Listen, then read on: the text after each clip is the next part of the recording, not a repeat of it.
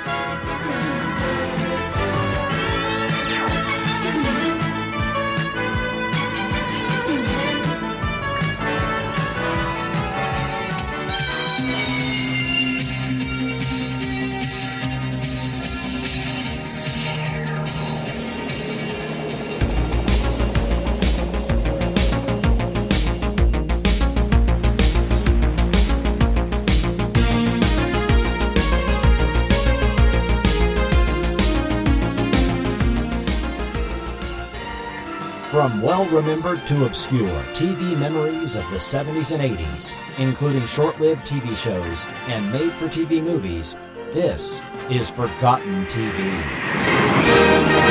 Welcome to Forgotten TV. I am your host, Chris Cooling. Forgotten TV is an independent, listener-supported podcast with no advertising. You can support Forgotten TV through Patreon or PayPal and become a producer of the show. This episode of Forgotten TV was executive produced by Will Welton, Doc Pinko, and new EP, Robert. Thanks to all for your support of Forgotten TV. A Leslie Stevens Retrospective, Part 2. When we last left Leslie Stevens' TV career, he was working on creating and developing series for Universal Television, such as It Takes a Thief, The Name of the Game, and McCloud, as well as TV movies that were potential series pilots, such as 1970's The Aquarians with Ricardo Montalban, Jose Ferrer, and Leslie Nielsen. With an abundance of underwater sequences filmed by the legendary Riku Browning, this NBC TV movie revolved around a hydrospace team of scientists in a nuclear-powered deep-sea lab in the Atlantic, who respond to an ocean ecological disaster off the coast of an African country. The explorers must then find the villain who has stolen the world's supply of nerve gas and hidden it somewhere in the ocean depths. Stevens is one of the credited writers of the film, which featured unsubtle ecological sermons delivered by Montalban's Dr. Delgado character, and incorporated several elements similar to NBC's later Man from Atlantis, including that of an underwater base, a high-tech sub, and the concept of a gill-like valve implant that would make underwater breathing possible by humans, modified with such biotechnology. The film was produced in Miami, Florida, and the Bahamas by Ivan Tors, known for his TV series Daktari, Sea Hunt, and Flipper, as well as the now nearly forgotten Salty. The Aquarians, which had the original working title of Deep Lab, was occasionally rerun throughout the 70s, up to around 1985 in TV syndication, but doesn't seem to have been aired in decades. The film is now largely forgotten, and in the U.S. is only available on bootleg home video. Stevens' TV movie I Love a Mystery, which he both wrote and directed, aired on NBC in 1973 and spoofed the private detective genre with a trio of characters played by David Hartman, Hagen Beggs, and Les Crane. Ida Lupino, Don Knotts, and Jack Weston were also brought in to round out the cast. The story was actually an adaptation of the 1940s radio show of the same name, created by Carlton E. Morse. The makers of Fleischmann's Fresh Yeast present I Love a Mystery. For an incredible 13 years, the trio of Jack, Doc, and Reggie pursued mad scientists, saboteurs, spies, and assorted evildoers 5 nights a week, heard in America's living rooms. When Universal decided to resurrect the concept, Senior VP Frank Price sought and received Morse's blessing for the TV movie. Stevens combined elements of two stories from the radio serials: the disappearance of Alexander Archer from The Fear That Creeps Like a Cat, and the three sisters' daughters, Faith, Hope, and Charity, from The Thing That Cried in the Night. If you look it up on YouTube as I did, you might be immediately struck with the anachronistic look and presentation of this 1973 movie. That's because it was filmed in 1966, following the completion of Incubus, and was shelved for 7 years before NBC dusted it off and presented it as a Tuesday night world premiere.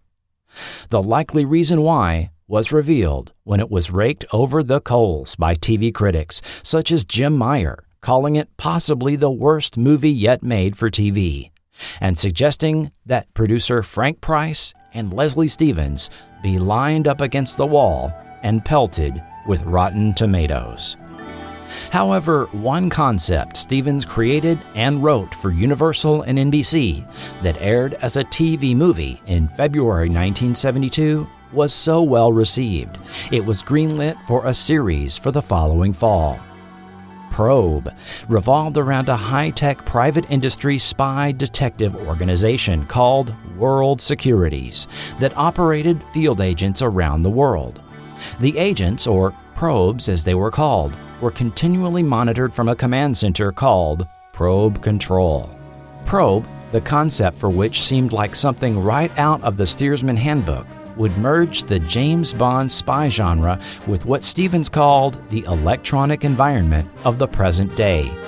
But what got depicted on Probe would stretch what then modern-day technology was capable of, as Stevens told the press.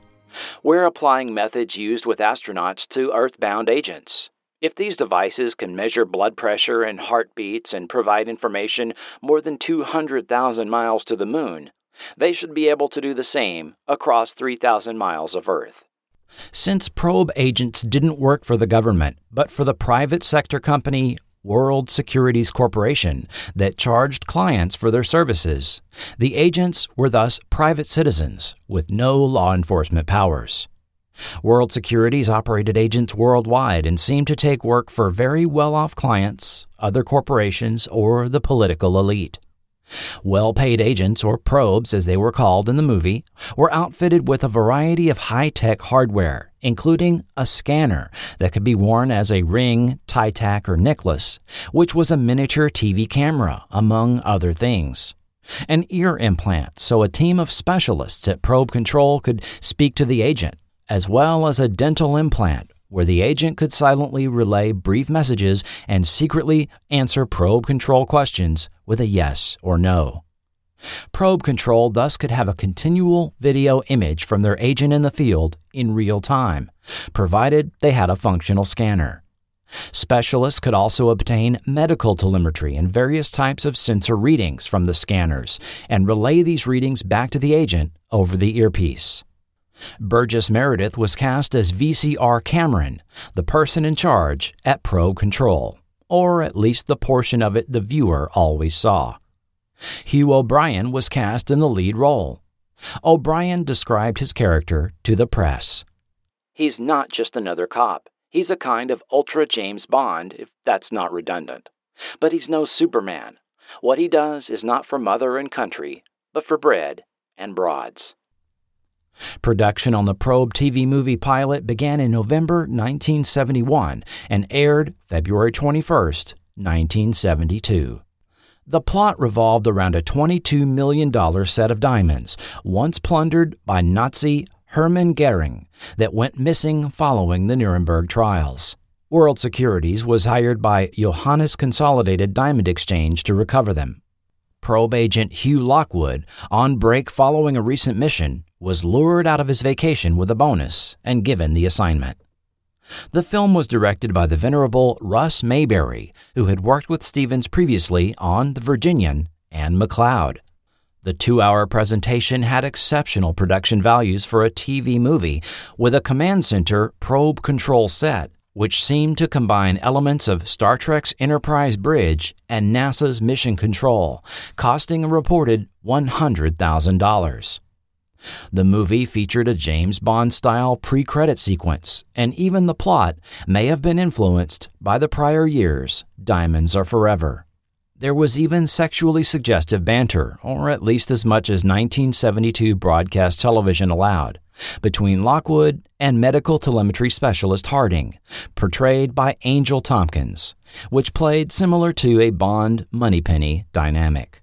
Probe performed well enough against CBS's comedy and variety lineup of Here's Lucy, Doris Day, and Sonny and Cher, as well as ABC's airing of the 1968 film A Lovely Way to Die, that NBC placed it on their tentative schedule for the 1972 fall season.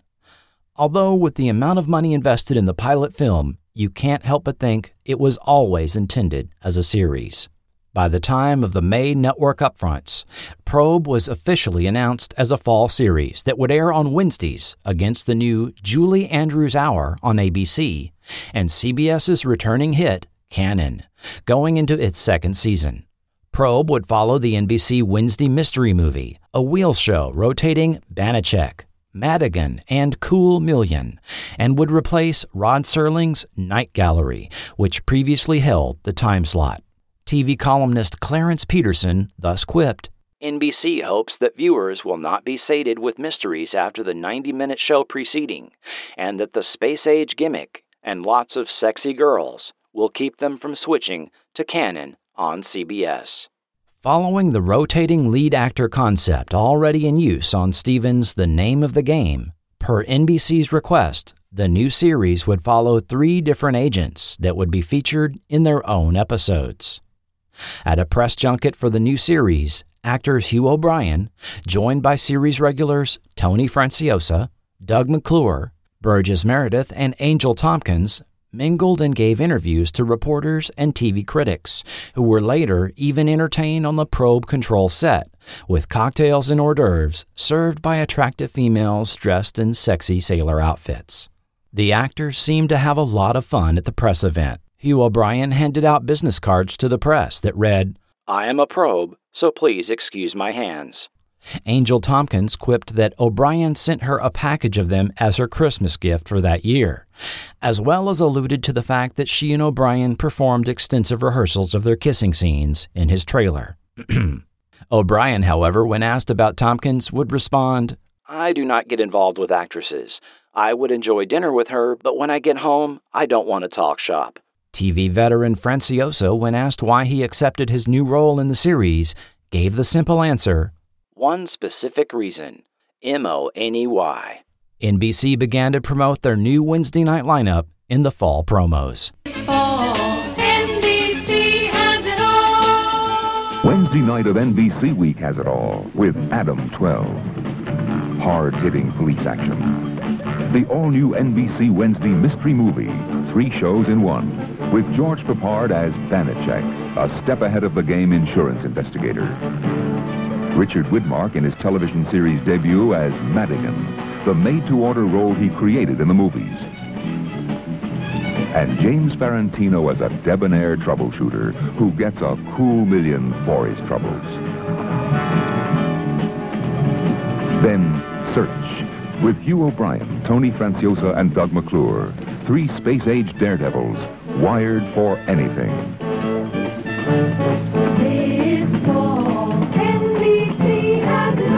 Wednesday of NBC Week. The pilot movie was rerun August 4th, but was now retitled Search. A behind-the-scenes dispute over the title of the series had taken place over the previous title, Probe, which will be revealed in the upcoming behind-the-scenes segment. Series episodes began airing September 13th.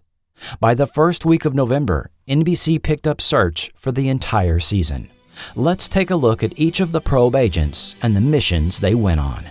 Hugh O'Brian played Hugh Lockwood, Probe Agent 1, an ex-astronaut selected in the first group to ride the command module on Gemini 3.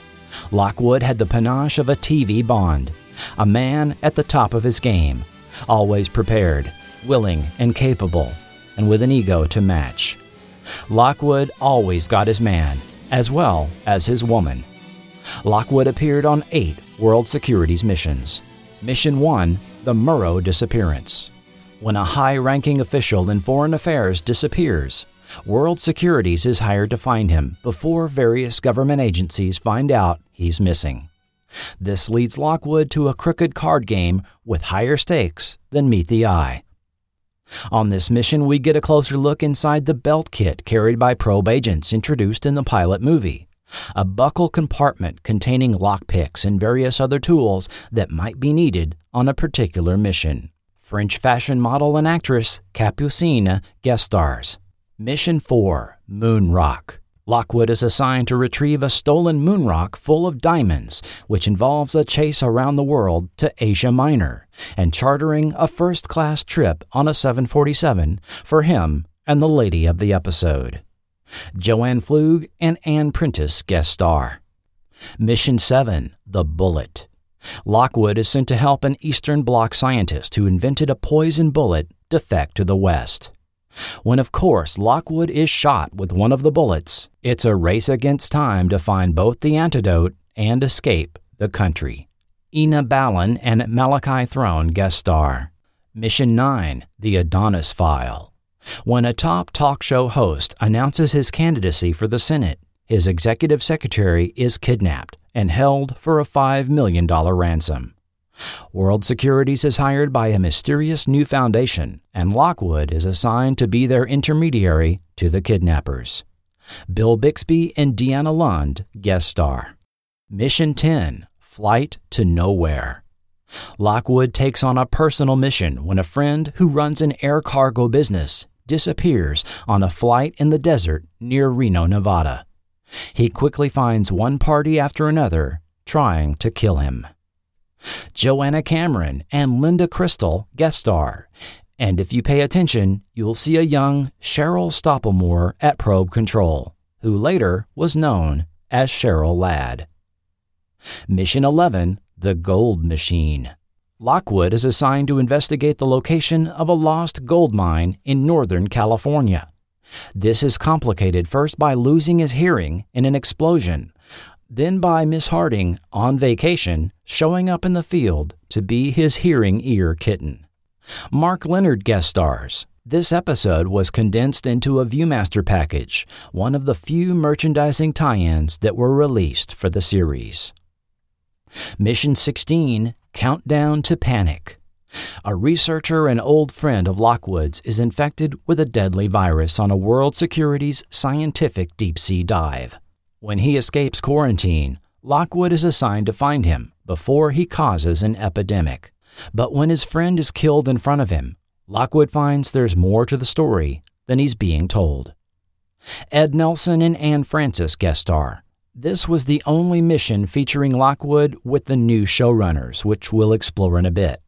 Like many episodes, scenes were shot on Columbia Ranch and multiple TV houses can be seen, including the ones used for Hazel, Father Knows Best, The Partridge Family, and I Dream of Jeannie. Mission 22, Suffer My Child. Lockwood is assigned to find the 21-year-old daughter of a wealthy, influential Wall Street tycoon after she inexplicably goes missing from the family estate, right under the noses of their personal security. Mel Ferrer, Diane Hull, and Paul Manti guest star, and Cheryl Stoppelmoor appears for the final time as Amy Love. In the opening credit roll, actress Donna Bacala is mistakenly credited as Dabney Coleman, who also appears in the episode. This was the final mission for Hugh Lockwood, but was filmed earlier in the season.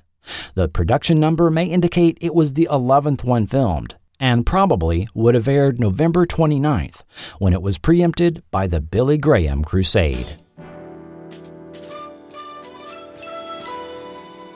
Agent Nick Bianco, as played by Tony Franciosa, was designated Omega Probe, often tasked with organized crime capers.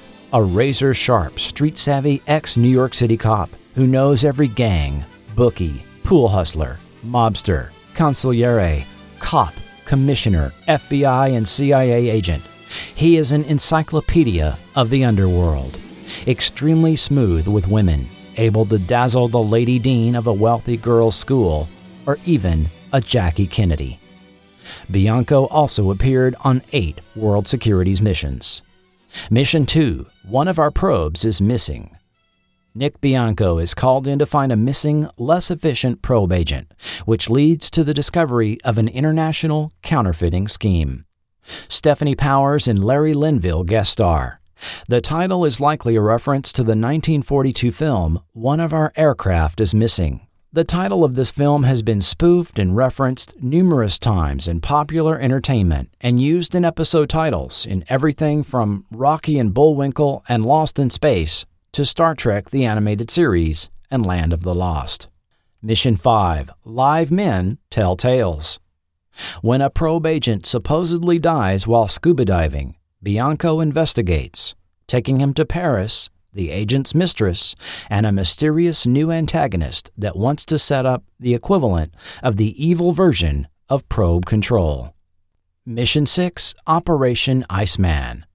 When an international hitman called the Iceman murders a probe agent, Bianco is teamed with 3 other probes, including his former mentor, to prevent the hitman from killing an American ambassador at the UN building.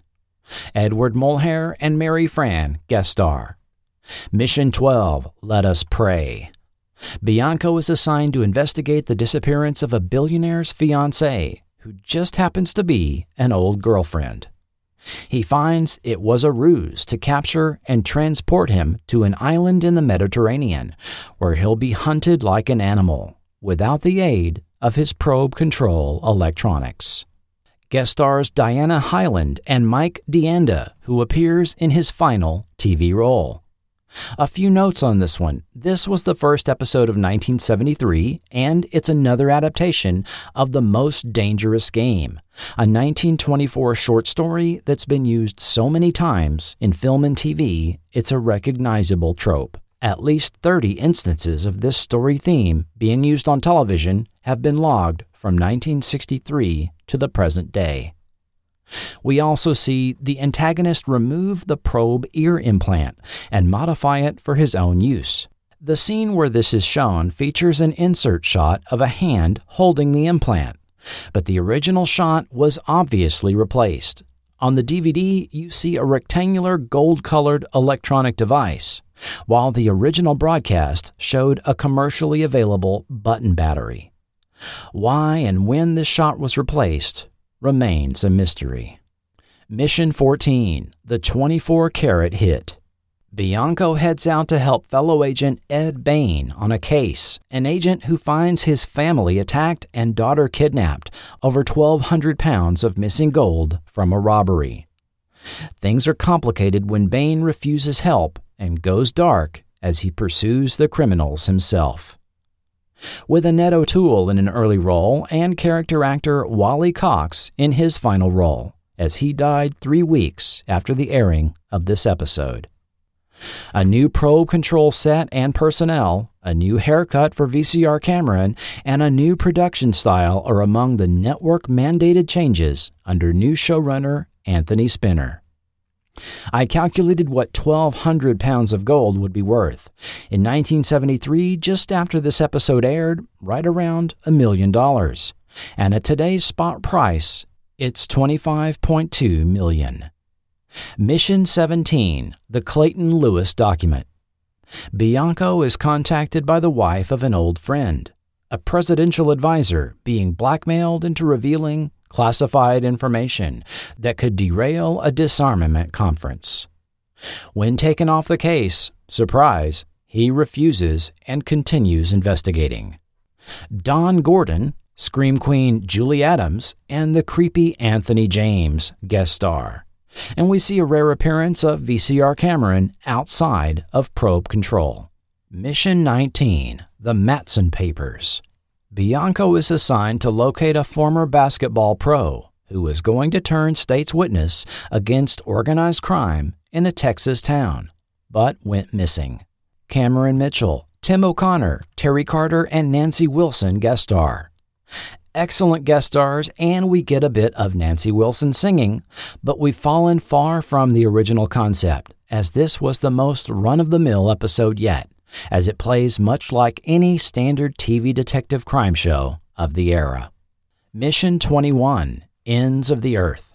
The widow of an embezzler implores Nick Bianco to investigate his apparent suicide. The investigation leads to a prominent travel agency that may be much more than it seems, as it's connected to a number of similar disappearances. Sebastian Cabot, Jay Robinson, and Diana Muldaur guest star. This was the final time director Ralph Senensky worked with Diana Muldaur. Senensky had previously directed her twice on Star Trek and directed Burgess Meredith on Printer's Devil, an episode of The Twilight Zone.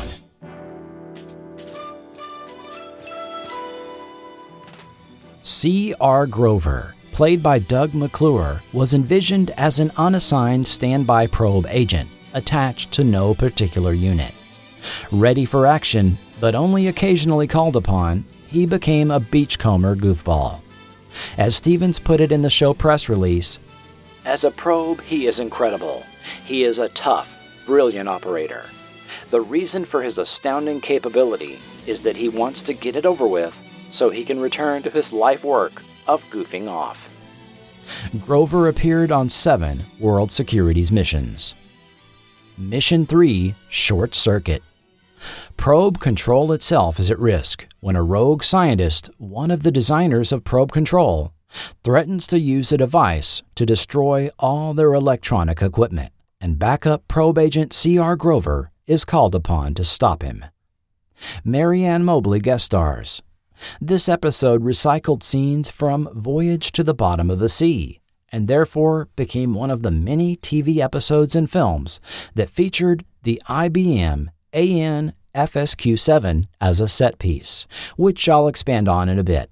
The MacGuffin in the episode performed essentially like an EMP device, which is undoubtedly what it would be called if the episode were produced today.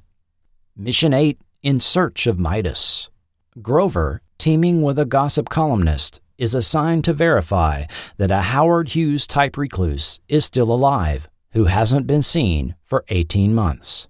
And in some kind of TV spy universe collision, Get Smart's Barbara Feldon guest stars. Here we learn that CR stands for Christopher Robin. This episode is structurally the oddest entry yet for the series. Perhaps in a preview of what was to come later in the season, the emphasis on Probe Control's continual monitoring of probe agents by multiple specialists and the constant switching back and forth between the agent in the field and Probe Control was greatly reduced. Mission 13, A Honeymoon to Kill. When the madcap heiress of an Italian conglomerate is kidnapped on her honeymoon, Grover is assigned to find her, and he finds family members are out to kill the heiress to gain control of the family fortune. Italian actress Luciana Paluzzi guest stars, probably best known for playing a Spectre assassin in the Bond film Thunderball. This episode is of note since it's the last one produced by series creator Leslie Stevens and producer Robert Justman. Starting with the next episode, producer Anthony Spinner takes over the show. Mission 15, Numbered for Death. Grover pulls World Securities into a case involving his brother-in-law, who is being blackmailed. He is partnered with female European probe agent Hauser and finds Swiss bank accounts have been compromised, which threatens to undermine the financial stability of the world's elite. Peter Mark Richmond, Laurie Peters, and Whit Bissell guest star. Both Richmond and Bissell had previously appeared on The Outer Limits. I was impressed at how much of the fight at the conclusion was actually McClure doing the rough and tumble.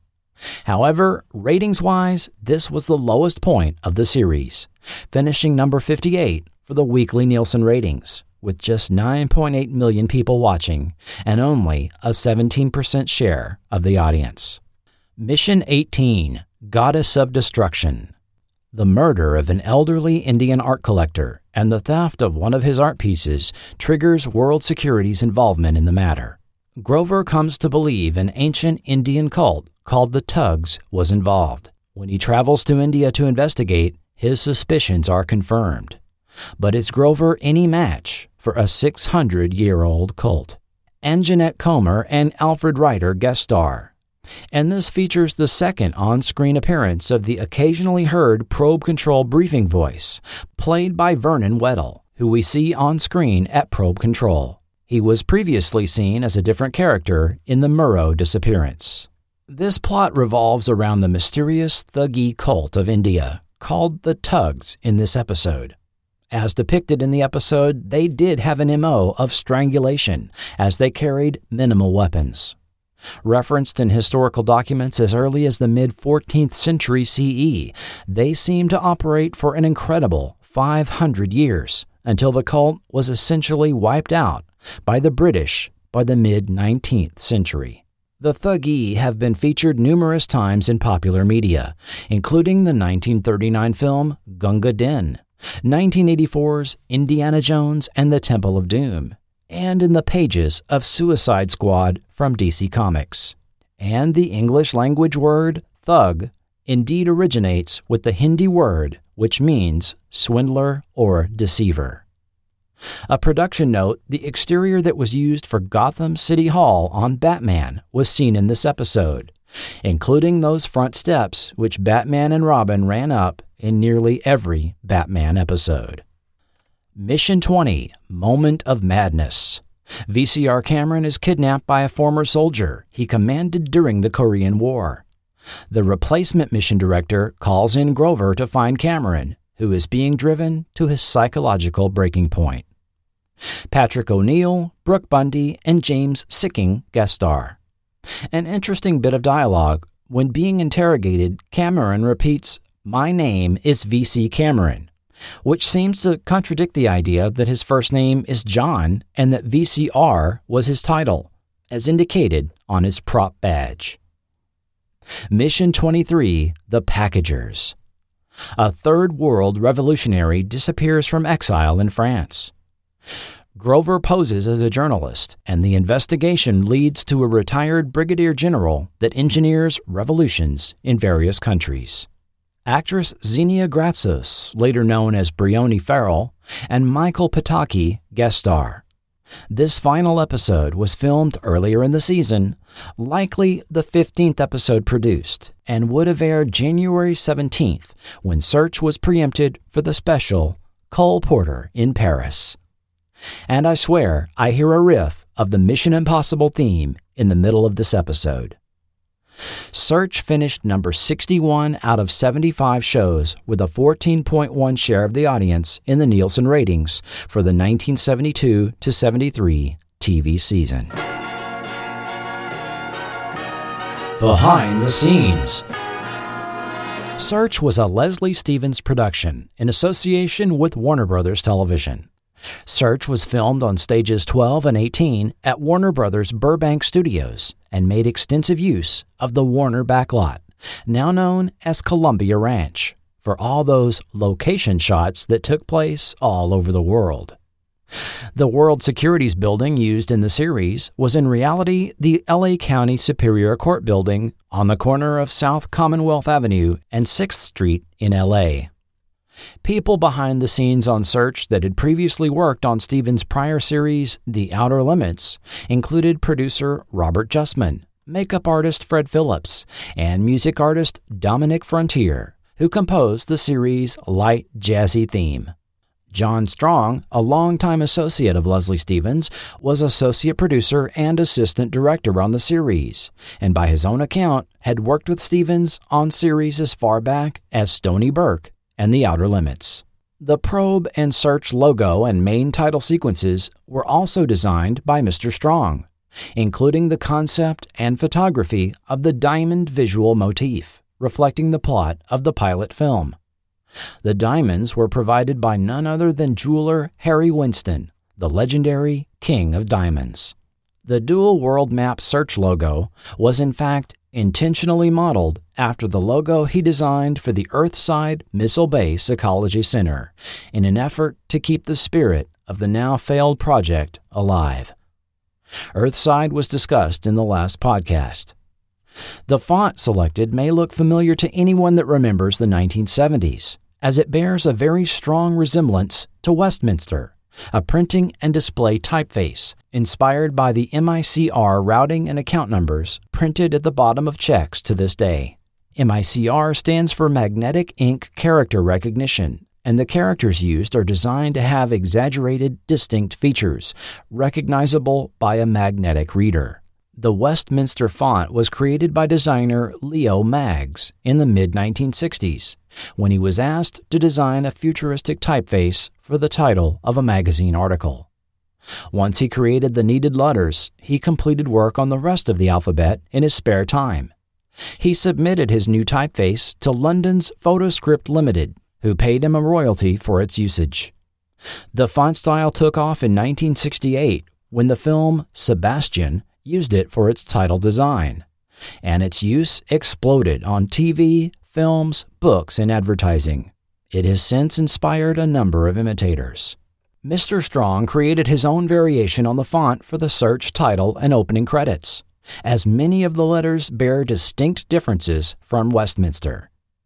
Mr. Strong was also an actor, appearing in TV commercials of the 1960s, and was the Kellogg's Sugar Pops cowboy in their whippersnapper ads of the early 1970s.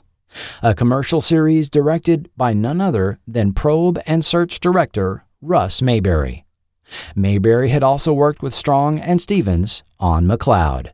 John Strong also had his own local talk show on LA television in 1971, filmed at and airing on KTTV, the same station where The Outer Limits filmed. The show was also seen in TV markets in Arizona and New Mexico, where KTTV was carried by local cable.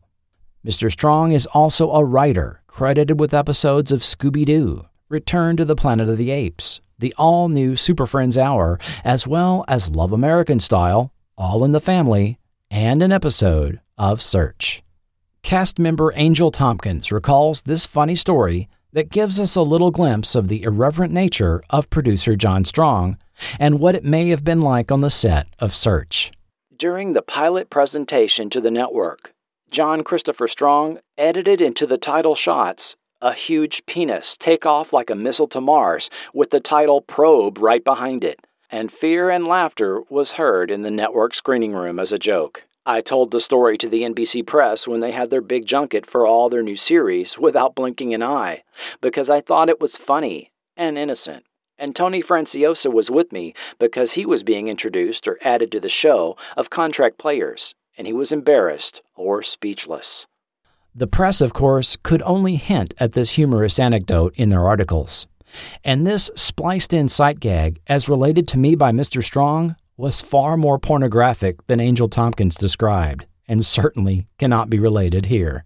Directors on Search included the aforementioned Russ Mayberry, who helmed the pilot movie and 5 episodes, William Wyard, who did 4, and Alan Reisner and Jerry Jameson, each doing 2.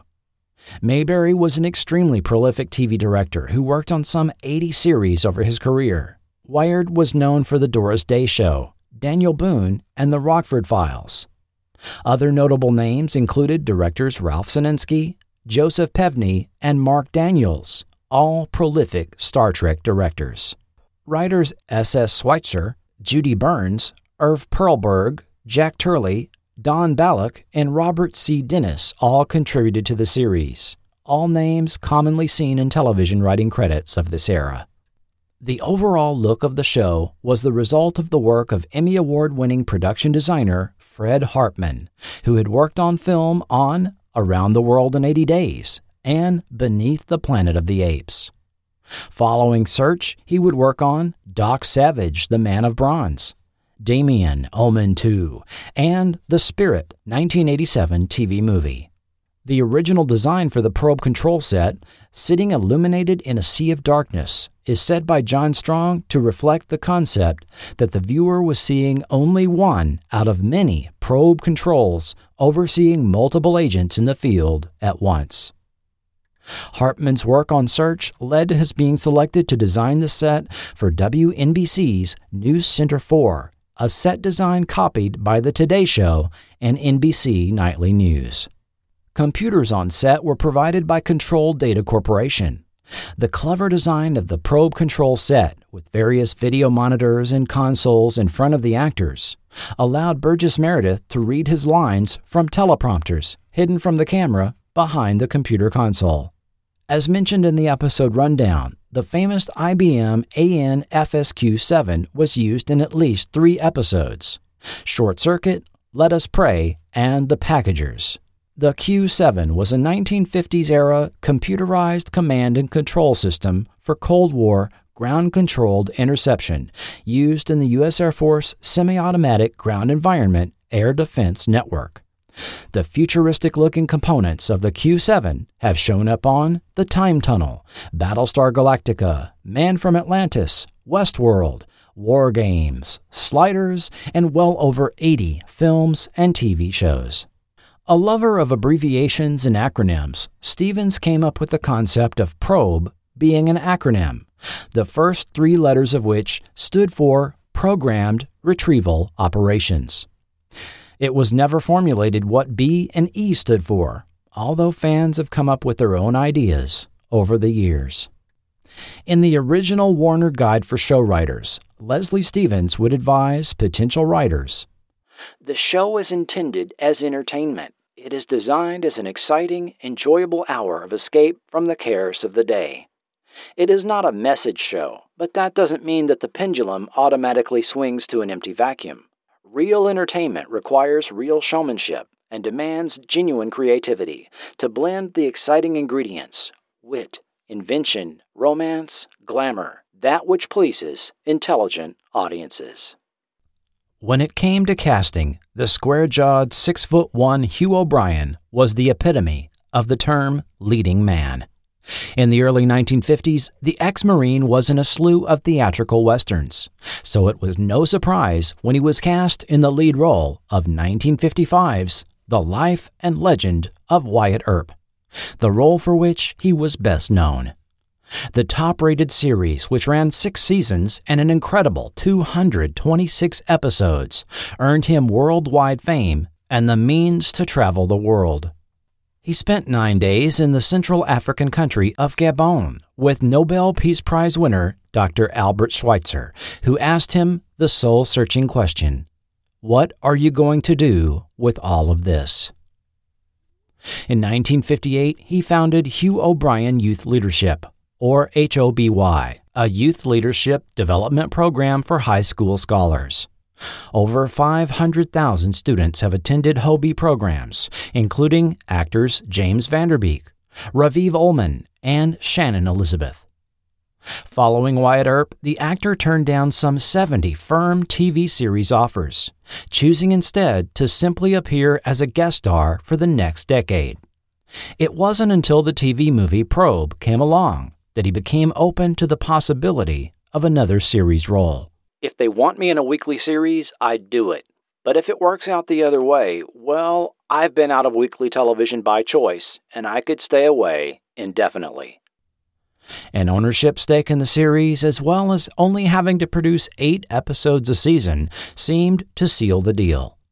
Speaking of the Probe set, he remarked, "It is without a doubt the most fantastic movie set I've ever seen, a product of the imaginative brain of Leslie Stevens." O'Brian also had a connection to Stevens dating back to 1957. Being the lead actor on the first script Stevens sold to Playhouse 90, Invitation to a Gunfighter. Anthony Franciosa was used to the rotating lead actor concept, as he had appeared on 17 episodes of the Leslie Stevens-produced The Name of the Game. On the set of that series, Franciosa continued his reputation of being hot-tempered and difficult to work with. His temperament was already an issue in his personal life. In 1957, he was arrested for punching a photographer.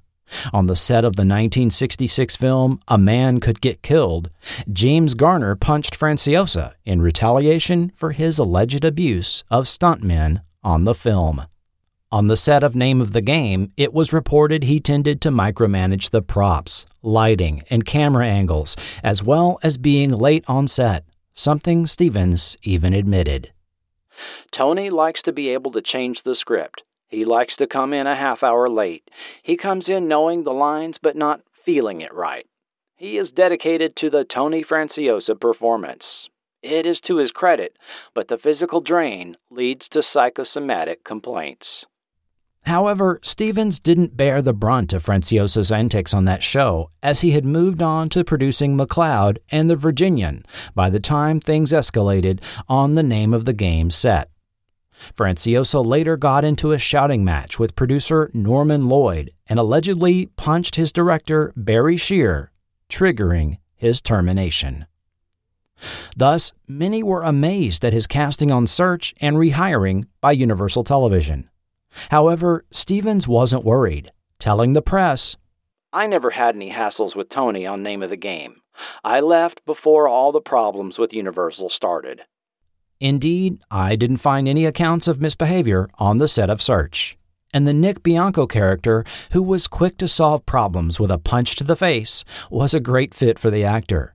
And it's no surprise, as John Strong confirmed, the role was specifically written with Franciosa in mind. Following Search, however, Franciosa's problematic behavior didn't end. On his later series, Matt Helm, his antics drove producers to write him out of the final episode, as well as make his title credit smaller and place it right over his face in the opening credits. Wow. Doug McClure was lured to Search at the tail end of his long-running Universal contract. McClure had just missed out on his latest pilot movie, The Judge and Jake Weiler, going to series. Search would be McClure's fourth TV series, having previously been on Overland Trail, Checkmate, and The Virginian. At 37, he would be the youngest of the probe agents, but he wasn't exactly a kid anymore, something he acknowledged to the press. "I'm 37 years old. I don't want to hide that. It's neat. I dig every gray hair." McClure had previously worked with Leslie Stevens on It Takes a Thief and McCloud. His next series was the short-lived Barbary Coast in 1975, co-starring William Shatner. He appeared in a series of low-budget sci-fi movies in the 70s, At the Earth's Core, The Land That Time Forgot, and The People That Time Forgot. The following decade, he appeared in forgotten TV favorites Manimal, Automan, and Out of This World. When the character of Troy McClure was introduced on The Simpsons in 1991, Doug asked his daughter, "Are they making fun of me?" Indeed, the Simpsons character had been based on actors Troy Donahue and Doug McClure. Simpsons producer Mike Rice revealed on a 2002 DVD commentary that he later had the opportunity to speak to McClure's daughter, who related that her father found the homage humorous, and the kids took to calling him Troy McClure around the house. Burgess Meredith, if you'll recall from the last installment, had met Stevens as a boy during that stint with Orson Welles' Mercury Theater. Since that time, Meredith had appeared on iconic episodes of The Twilight Zone and became known as the Penguin on the Batman series. I was able to find this period clip of Meredith speaking about his new role. You're going to be in this new series now on NBC called Search. Search. And what are you doing in that? Well, I am kind of what they call search control or probe control, which is very similar to what happens in Houston with the astronauts. And I sit in a control office, the same as Houston does with us. And I have a space age detectives out, Tony Francioso and Hugh O'Brien and Doug McClure amongst them, and a couple of beautiful ladies. And I send them out, and I'm always in touch with them by means of miniaturized circuitry and telemetry. And I have implants in their heads that I can talk to them, and they have dental contacts where they can send me signal, and they have little miniaturized television necktie pins and rings and so forth. And I'm always giving them the data very much as we'll say allegedly Houston does to the boys up there. You're approaching such and such, you're endangered on your right, and so on. And it's an effort to get a series by which crime and people who do crime are detected and found out by electronic device. Is it pretty much within the realm of possibility? Well, I suppose it is. It scares me because although in our program it's used on the side of good, one wonders what would happen if used on the side of evil. Known as Buzz on the set, AP John Strong revealed that Buzz, a wine enthusiast, was plied to do the show, at least in part, with a bribe of 13 bottles of 1941 Chateau Lafite that Strong handed over to him, one per episode, until all 13 had been paid. During salary negotiations, Meredith's agent managed to score a lucrative $75,000 an episode for what worked out to be one filming day a week for most Search episodes, the amount the producers had intended to pay him for the entire season. Meredith thus ended up making out quite well during his stint on Search. Still, it seems he wasn't that impressed with the show after the season had begun. I suppose I began the series with a kind of humor at the outrageousness of the high camp in the show. I try to play it broadly and with some humor. Certainly, there's not much of social implication in this series. Angel Tompkins was medical telemetry specialist Gloria Harding. Tompkins was a model as well as a TV and film actress, being one of the last contract players for Universal. Right before Probe premiered, she appeared in the February 1972 issue of Playboy magazine. Other Probe control specialists included Albert Popwell as language translation specialist Griffin, Byron Chung as technician Kuroda, Ginny Golden as data specialist Miss Keach, Pamela Jones as Miss James, Ron Castro as Carlos, Tom Halleck as Mr. Harris, Tony DaCosta as Mr. Ramos, Amy Farrell as telemetry technical specialist Miss Murdoch, Cheryl Stoppelmore-Ladd as Miss Love, A. Martinez as Mr. Lobos, Deanna Lund as medical specialist Linda Hart, Mary Fran as medical specialist Miss Burnside, Ann Prentice as medical specialist Ann Mulligan, and David Gilliam as medical specialist Arthur Burrell. During production of the series, I found 2 stunt-related injuries that were reported, the first taking place on the very first episode with Hugh O'Brien, who injured his knee. Following series filming, he had an operation to repair it and spoke to the press regarding the issue in a 1973 interview. I heard it on the first Search show of the season. I did a stunt I've done 100 times before, but this time I landed wrong. I went through the whole season on it, and I could manage, but I couldn't ski or play tennis on my leg, and I didn't want to face a life without those 2 sports. So I had the operation. Tony Franciosa also broke his shoulder in a stunt for director Barry Shear on episode The 24 Karat Hit. AP John Strong just about flipped when this took place, as he related, yelling at the director, "Barry, what the f*** are you doing?" Barry said he didn't want a stuntman to do it, he wanted the audience to see his face. The rotating actor production schedule gave him time to recover before having to film again. One of the most interesting stories behind Search happened before the series began, between airing of the pilot movie and the debut of series episodes in the fall. As mentioned, the Search series was intended to carry the same title as its pilot movie, Probe. For years, it has been repeated online that the title change was due to a PBS show having the same title, thus prompting a need to change it. This generic explanation started appearing on websites as early as 2008, when this detail was edited into the Wikipedia entry for the series. Even earlier discussions on the title change took place on the old Probe Control fan website message boards, with Angel Tompkins recalling, "There was a local show back east that was already titled Probe, and the guy threatened to sue if the series was aired under that title," but with no reference to PBS. This seemed supported by newspaper columnist Norma Lee Browning in 1972 that commented, "It was discovered a local news commentator somewhere had a program called Probe." I extensively searched for what show this was and came up empty, until coming across this tidbit from TV critic James Dussard in a 1972 column. Usually, when a fall television series undergoes a name change before it gets on the air, the show is in trouble. It often means somebody is fiddling with the concept almost till airtime. Such does not seem so in the late-hour change of title for Hugh O'Brien's return to network television. The pilot movie and all advanced promotional material bore the title Probe, which was an investigative organization whose operatives have 1984-ish electronic and telemetric devices at their call. Suddenly, the title was dropped in favor of Search. Why? Because Dr. Albert E. Burke didn't care a bit for it, that's why.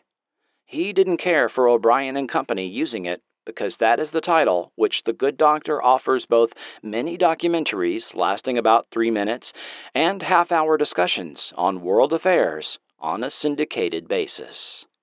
Now, armed with a name to go along with the show title, I spent several days in a rabbit hole of research, the full results of which I'll present on a supplemental podcast. Dr. Albert E. Burke was a highly regarded Yale academic and expert on earth sciences and international affairs. He was a compelling, in-demand public speaker for decades, as well as a presidential advisor. If I may, his physical presence reminds me of Michael Rennie from the day the earth stood still. He hosted multiple television shows on both local New Haven, Connecticut television stations as well as on ETRC-affiliated stations, a forerunner of today's PBS. In late 1962, on the heels of the release of his book, Enough Good Men, A Way of Thinking, a new series was launched. Probe.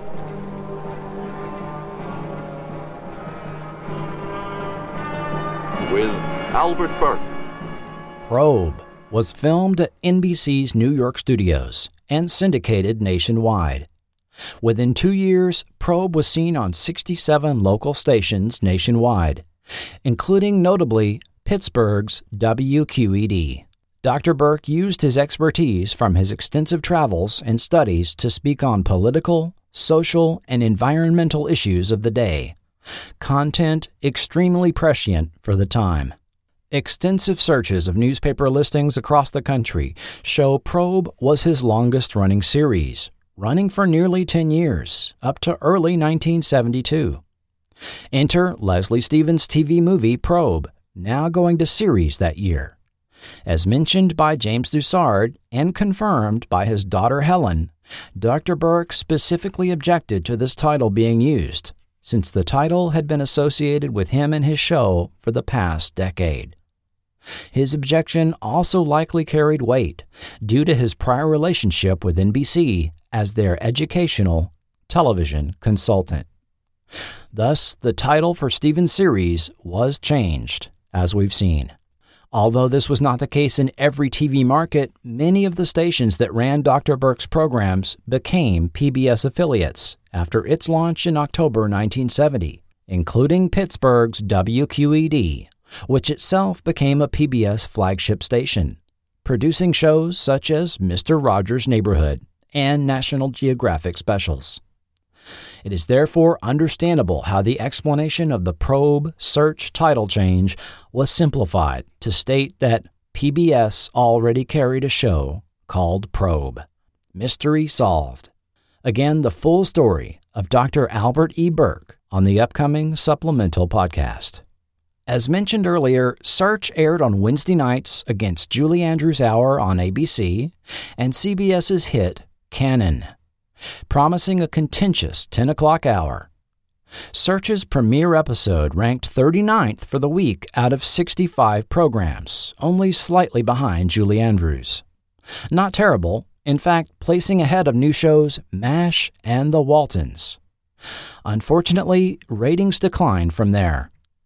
After 6 aired episodes, Hugh O'Brien started to leak to the press that changes in production and storylines would be coming down the pike for the show, and that Episode 7, The Bullet, was the best one yet and would begin a new look and direction for the series. Even though the ratings didn't see an improvement, NBC picked up the show for the remainder of the season, But there was even more going on behind the scenes. For over 25 years, it was a mystery why Leslie Stevens left the show around the middle of the season and Anthony Spinner took over. But in 2000, Search superfan and Navy Commander Adam Benson from the Probe Control message boards got in touch with Angel Tompkins, specifically asking about the circumstances of Stevens leaving. Tompkins revealed that Stevens was working to sell a unique movie of the week concept to CBS, where a movie was proposed to air in 5 half-hour chapters, then the assembled cut of the film would be released overseas theatrically. NBC did not like the idea of their showrunner working on content for their competition. The network thus took this opportunity to express their criticism of the series' direction and had changes they wanted to implement. They wanted the show to move away from the tongue-in-cheek tone and have a harder edge, and focus more on the individual agent, with less emphasis on the technology and scenes cutting away to probe control. In other words, a move away from the core concept of the show.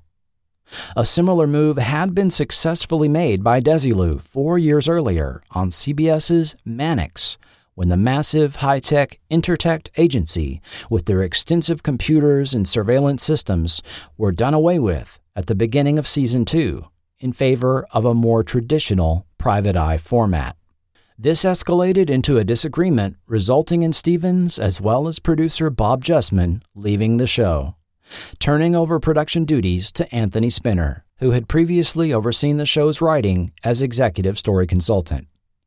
Some press articles presented this as the show being in trouble and Tony Spinner being brought in to save it. Where have I heard this before? As Spinner told the press, "A lot of it will still be there in order for us to convey that this indeed is an ultra-modern investigative and top-secret organization, but it will be de-emphasized. We don't want to eliminate things so much as we want to realign their importance."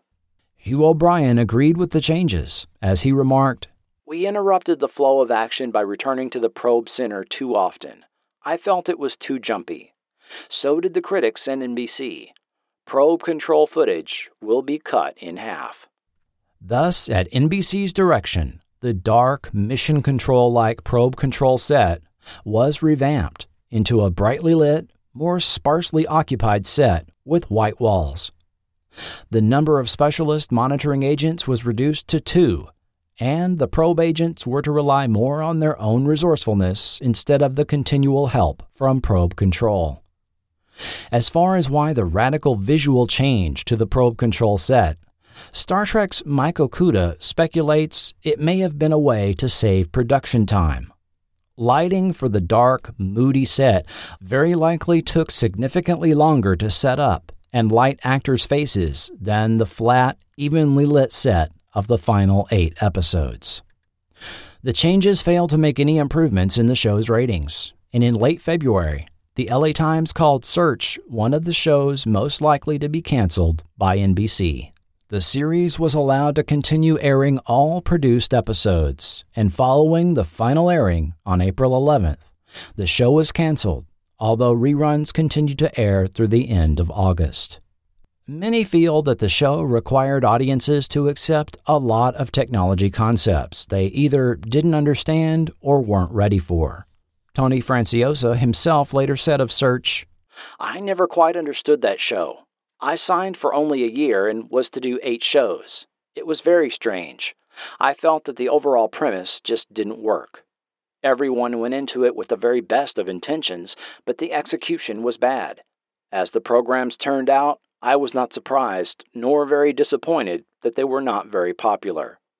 I thought they were pretty bad, to be perfectly honest." The show's reviews were somewhat mixed. Don Page of the LA Times called the show contrived, ludicrous, gimmicky, and dull. John J. O'Connor, writing in the New York Times, was less negative, saying credibility is more ignored than strained, and that, for all the flash electronics, the plots are drably standard. The Chicago Tribune's Clarence Peterson noted the wiseacre dialogue, space-age gee-whizzery, interesting close-ups of blonde Angel Tompkins at the probe control board, and some very amusing shots of O'Brien seemingly talking to walls, tables, and potted palms. Search probably also suffered from NBC not knowing how to initially market the show, as it sort of got lost in Wednesday night's various network offerings. Still, I am impressed how NBC didn't shuffle the show around and consistently aired it on the same night and time slot throughout the season. Merchandising plans for Search were in the works, or at least in the conceptual stages, for toy scanners and earpiece radios, as well as a board game. At first thought, a series on at 10 p.m. 9 Central aimed at adults doesn't seem like a great source for toys, but even Kojak had a toy line, so why not? The limited number of items that were released that tied into the show were a pair of novels, the first a novelization of the pilot movie, and the second of the episode Moonrock. A Viewmaster set was also released, featuring the episode The Gold Machine. Some collectible items were sold by Gene Roddenberry's Lincoln Enterprises for a time. Lincoln Enterprises sold Star Trek merchandise such as jewelry, stickers, insignia patches, and prop replicas at a time before there was a proven wide demand for licensed sci-fi merchandise. Lincoln also offered merchandise for Kung Fu and Roddenberry projects Genesis 2, Questor, Earth 2, and Spectre. Producer Bob Justman was the one who suggested to Majel Roddenberry they carry Search merchandise, and the catalog added 35mm film clips, scripts, and postcards. Search was never rerun in the U.S. after the NBC summer repeats of 1973. It is true the show ran only 23 episodes, but other shows enjoyed reruns with only one season or less, distributed as part of a syndication package or re-edited as a series of TV movies, as was done with The Amazing Spider-Man, Battlestar Galactica, Salvage One, and other shows. While the Probe pilot movie enjoyed TV syndication airings in the U.S., for a still unknown reason, Warner Brothers classified the Search series as foreign syndication only, expressly preventing any reruns to air in the U.S. following the NBC summer repeats in 1973. Ironically, its overseas airings earned the series new fans in the form of American military personnel stationed overseas. The TV movie pilot Probe was eventually released on VHS in the 1980s from Unicorn Video. But for decades, the only way to see the Search series episodes in the U.S. was via videotape copies distributed among fans of the show. In 2011, Warner Archive released Probe to print-on-demand DVD. In 2014, the complete series of Search was finally released on DVD in the U.S. via their print-on-demand service. The video quality across all episodes is consistently excellent and a testament to Warner Brothers' film storage practices, even as later TV shows of the 80s from other studios have missing or lost episodes. If you're at all a fan of 70s TV or any of the lead actors, I recommend picking it up. Search thus inhabits a very odd limbo I don't usually come across when researching television. Since it was never rerun domestically, a restriction evidently still in force, no MeTV, Antenna TV, or Comet TV airings. The show has very little public awareness, as the only people that remember the series are those that saw the original airings or happened to see it rerun overseas. It's also not on any streaming service, so it's not likely to gain any new fans, and the only way to watch it is a DVD set most people aren't likely to drop $40 on, sight unseen. For years, fans of the show gathered on the Probe Control fan website, no longer online, but which is now migrated to Facebook, and it's linked in the show notes. Both the old website archives, as well as the Facebook group, have been invaluable in putting together this information. Although Search never got rerun in the U.S., we did get some interesting TV series that called back to concepts first presented by Leslie Stevens' show. The 1994 Fox series Fortune Hunter seemed to lift multiple plot devices directly from Search. The handsome series protagonist was one of several agents on worldwide missions for the Intercept Corporation, a high-tech global recovery organization that outfitted agents with camera contact lenses and two-way in-ear comms, while the agent's partner back at the command center could feed him any information desired via his internet-connected computers and databases. In his newspaper column, Buck Biggers rightly pointed out the Fox series was virtually a carbon copy of Search. Airing on Sunday nights immediately following football, Fortune Hunter was pulled off the air after 5 outings, with Fox not bothering to run the remaining 8 episodes that had been produced. In the 2007 NBC series Chuck, the government's secret databases are downloaded directly into the brain of the series lead, a normal computer geek that worked at a Best Buy-type big box store. This flipped the concept around, resulting in the normal citizen Chuck assisting agents on missions, retrieving the vital information they need from his brain in a manner similar to how Probe Control would assist probe agents. The secret government database in this series was called the Intersect, which seems to hark back to names used on both Fortune Hunter and Mannix. CBS's 2014 series Intelligence took the premise to its next logical conclusion, implanting CIA agent Gabriel Vaughn with a microchip connecting his brain wirelessly directly to the government's global information grid, thus eliminating the middleman. The exceptional CBS series Person of Interest brought the concept and implications of the surveillance state to terrifying new levels. In that 2011 series, an AI called The Machine put Probe Control to shame as it was able to compile information on citizens using mass surveillance data from internet, phone, and virtually any video camera in the world.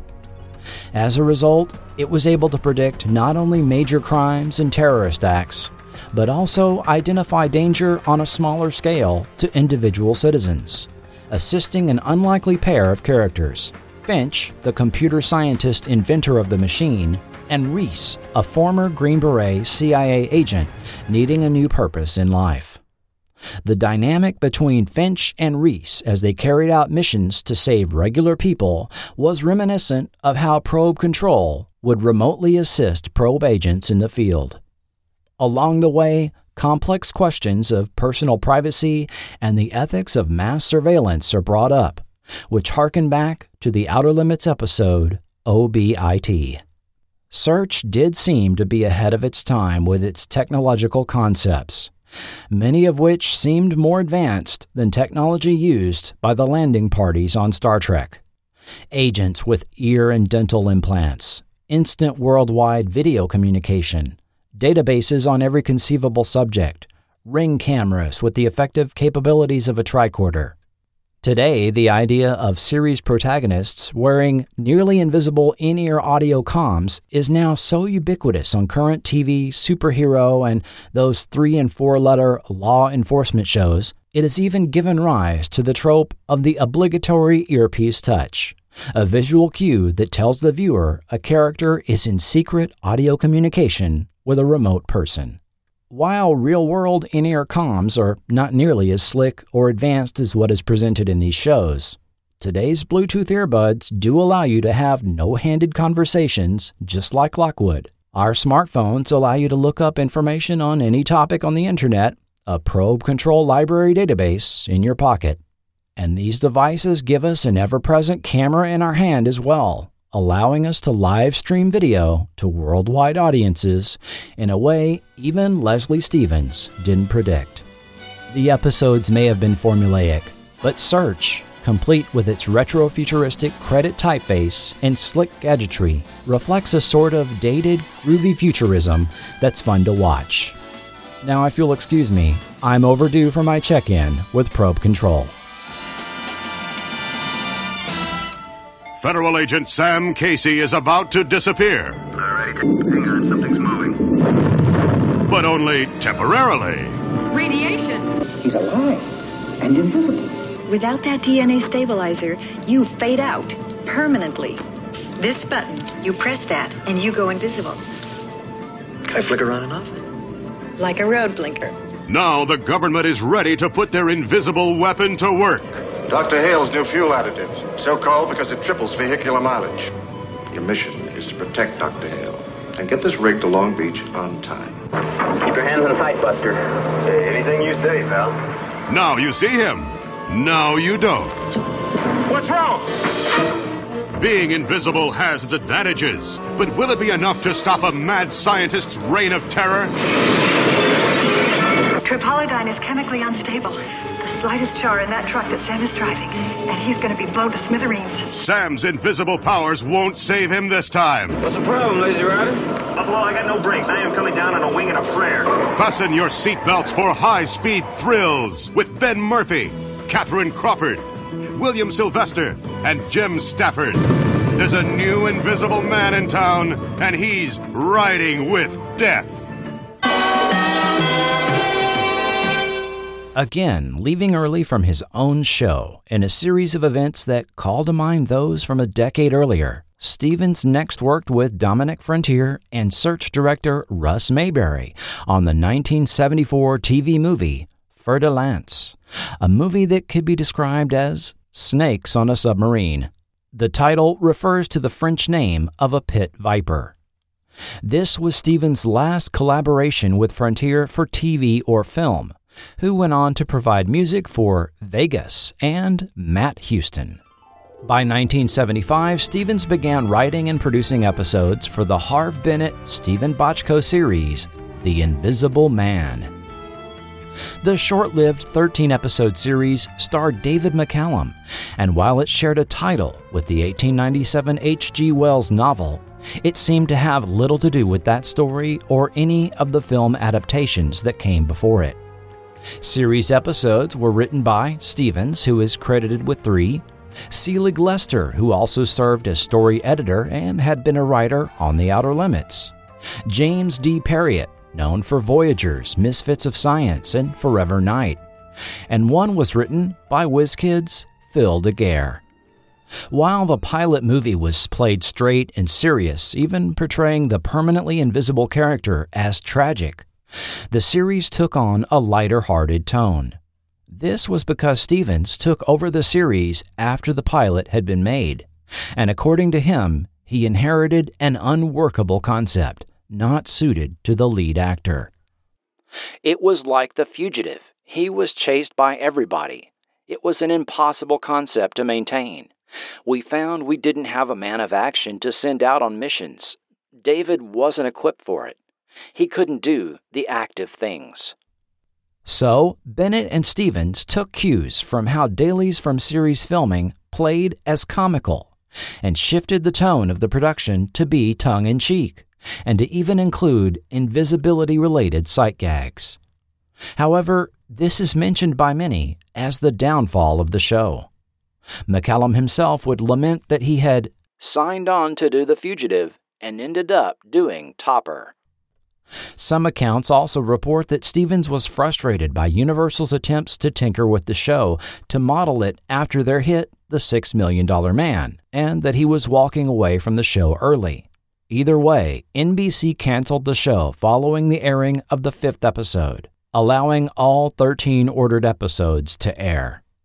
However, when their research showed the invisibility concept still had audience appeal, NBC requested the show be revamped for the 1976 fall season, and this assignment was given to Leslie Stevens, who says he was given some direction for the new series.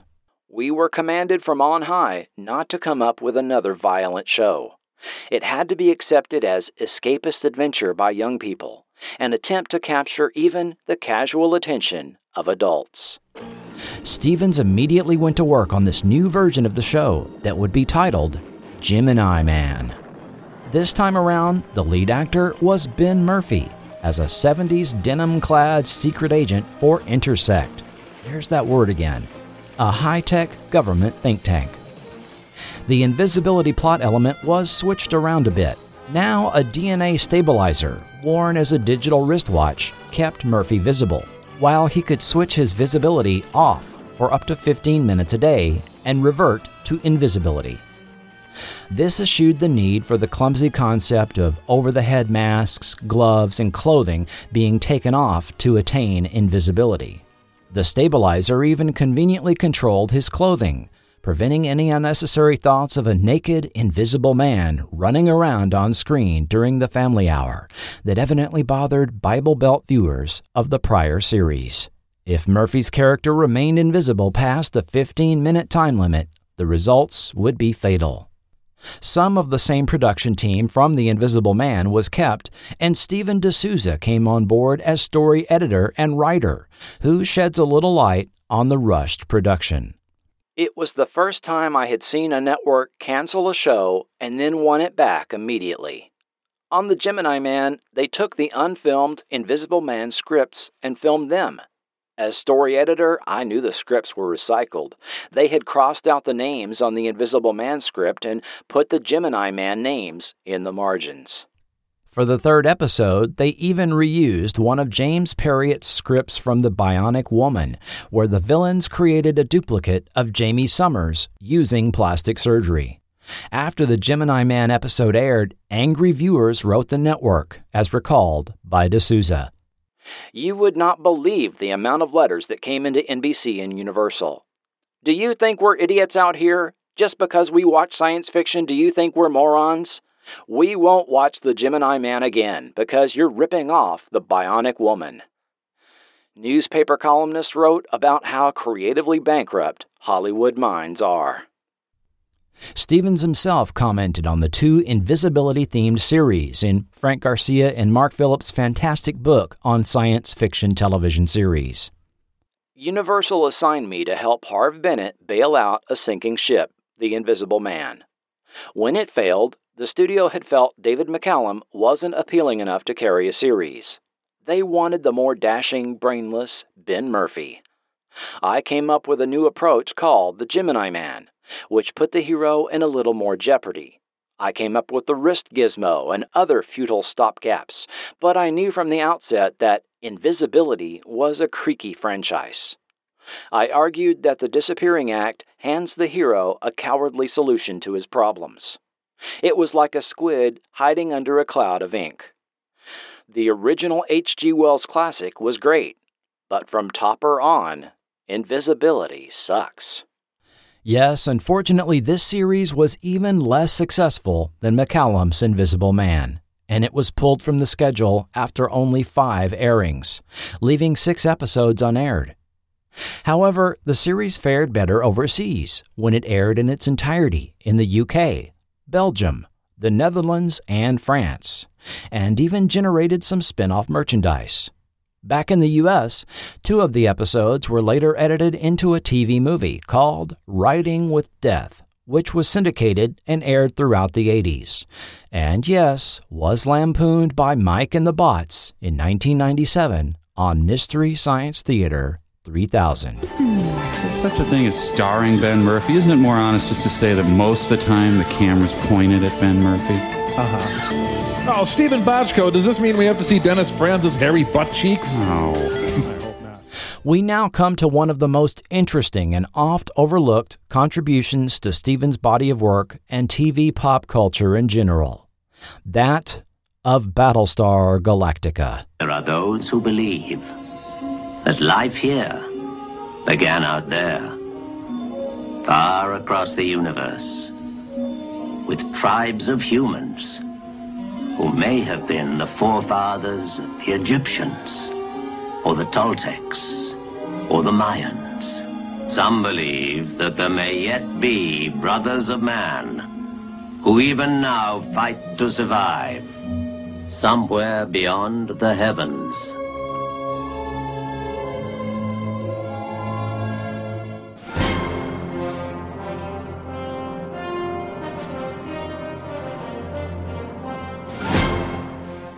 I probably don't have to go into great detail to describe Battlestar Galactica to listeners of this podcast. BG exploded onto our TV screens in the fall of 1978 on ABC. If by chance you're not familiar with the story, in another solar system set during what they called the 7th millennium of time, humans reside on 12 colony planets that correspond to the 12 signs of Western astrology on Earth. The humans have been fighting a 1,000-year war against the robotic Cylons, who seek to exterminate all of humanity. A supposed peace accord was to be signed, but it was a deception on the part of the Cylons to conduct a sneak attack in an attempt to eliminate humanity, once and for all, resulting in the wholesale destruction of the 12 colonies and their spacecraft fighter carrier Battlestars, with the exception of the Galactica. A ragtag fleet of ships with survivors is assembled under the Galactica's protection, which flee the Cylon tyranny in search of the lost 13th tribe of mankind that long ago took residence on a planet known as Earth.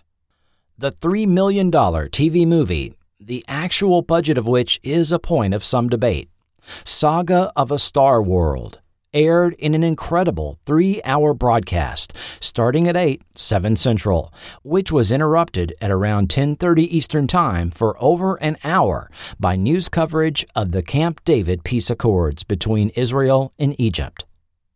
After the coverage, ABC resumed the movie from the point where it was interrupted, which was far too late for 10-year-old me on what was a school night, and I had to catch the end of what happened on a future airing. Battlestar Galactica was produced by Universal Television and Glenn A. Larson Productions, and Larson is credited with BG's creation and with the writing of Saga of a Star World and 10 additional episodes. Donald P. Belisario was a supervising producer on the series episodes and is credited with writing on 11. Leslie Stevens, who had previously worked with Larson on The Virginian and McCloud, worked as a supervising producer on Saga of a Star World. Stevens brought on board Saga director Richard Kalla, who he had met in 1951 when he performed in Stevens' play Bullfight. BG director Alan Levi became friends with Stevens during The Invisible Man, as he directed half the episodes of that series.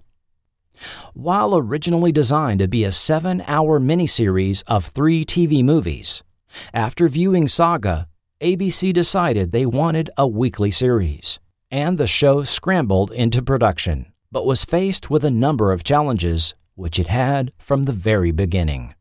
For one, BG was an extremely expensive and impressive production for television. The Galactica Bridge was constructed at an estimated cost of $850,000. The computer hardware firm Tektronix provided $3 million worth of high-tech computer hardware to dress up the set. Video monitors totaling $35,000 were used. The 6-foot-long model of the Galactica, which weighed 60 pounds, cost $50,000. But Larson grossly underestimated the cost of bringing Saga to the screen, telling ABC he could do it for $1.8 million and committing Universal Television to producing it.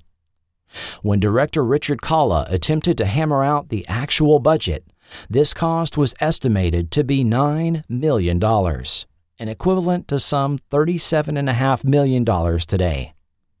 To make up the difference, the decision was made to do a later theatrical release the following summer, incredibly, getting domestic audiences to pay at the theater for what they had already seen at home. Leslie Stevens commented on this theatrical release. From the very beginning, we smelled that Battlestar Galactica could be a fine shot at a corner of the Star Wars market.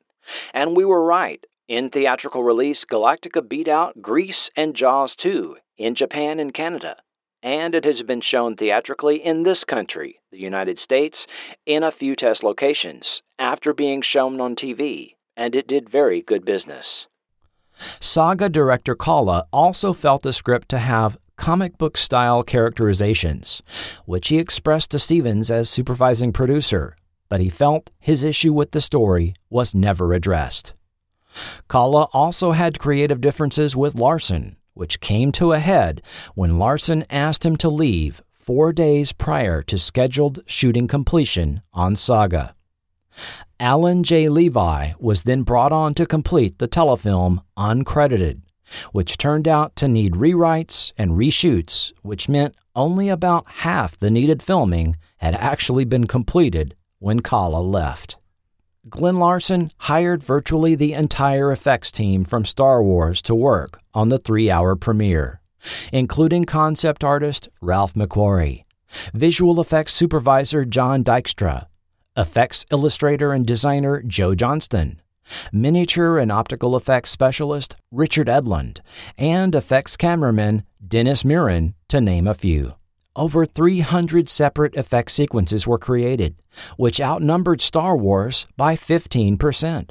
However, George Lucas took legal action against the show, feeling much of it was a copy of Star Wars, which started an involved legal battle and multiple countersuits between Universal and Fox Lucasfilm.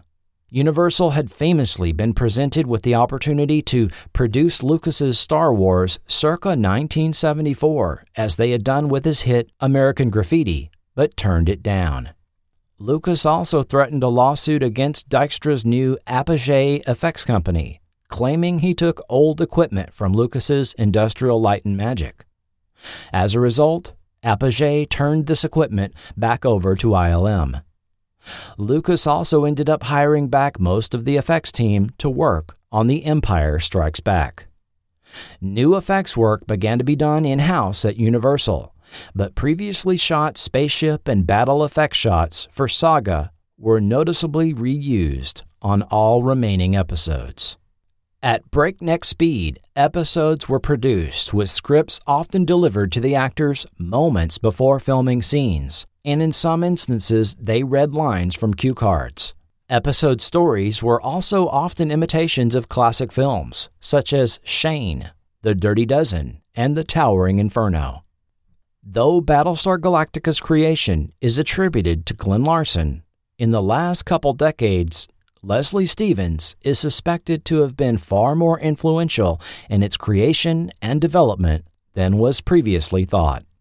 Glenn Larson claimed to have a story concept for what he called Adam's Ark in the late 60s that featured mankind fleeing a doomed Earth on pyramid arcs. The story is said to contain themes similar to what is presented in Eric von Daniken's 1968 book, Chariots of the Gods, which became a cultural phenomenon. The story supposedly sat undeveloped for nearly a decade. When George Lucas was shopping his script for Star Wars to various studios, including Universal, some accounts say Larson got a hold of a copy of this 12-page story treatment, which spurred his interest in again trying to sell Adam's Ark to a studio.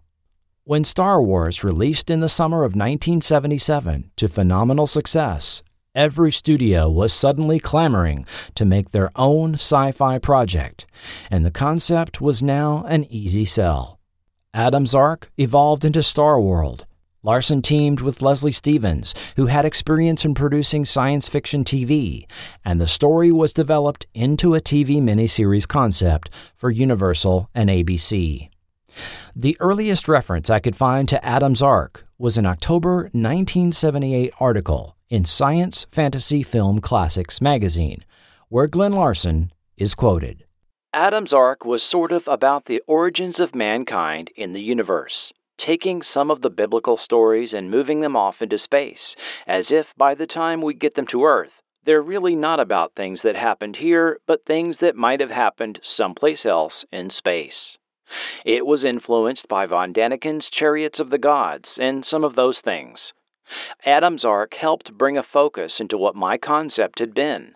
Ultimately, Battlestar Galactica is my original idea, refined down to where I have now fixed on what my point of view is on how all humans throughout the galaxy probably evolved from some mother colony. Also in that same magazine, DC Fontana wrote in her article, The Creator of Battlestar Galactica, that Leslie Stevens wrote the second of the original intended 3 TV movies, which was eventually produced as the 2-part episode Gun on Ice Planet Zero. Many early articles on BG thus credit Stevens, at least in part, for the writing of Ice Planet, and some books still list him as an uncredited writer. Stevens was at least a contributing writer of this two-parter, which has a long and murky production history involving at least 18 script revisions. We also know Stevens wrote a script for a never-produced episode entitled The Beta Pirates. Fast forward to the year 2000. In an interview with Susan J. Paxton for the website BattlestarFanClub.com, director Alan Levi volunteered this tidbit regarding the original Battlestar Galactica story with no prompting. Well, Leslie Stevens wrote the original script. Leslie was one of my best friends.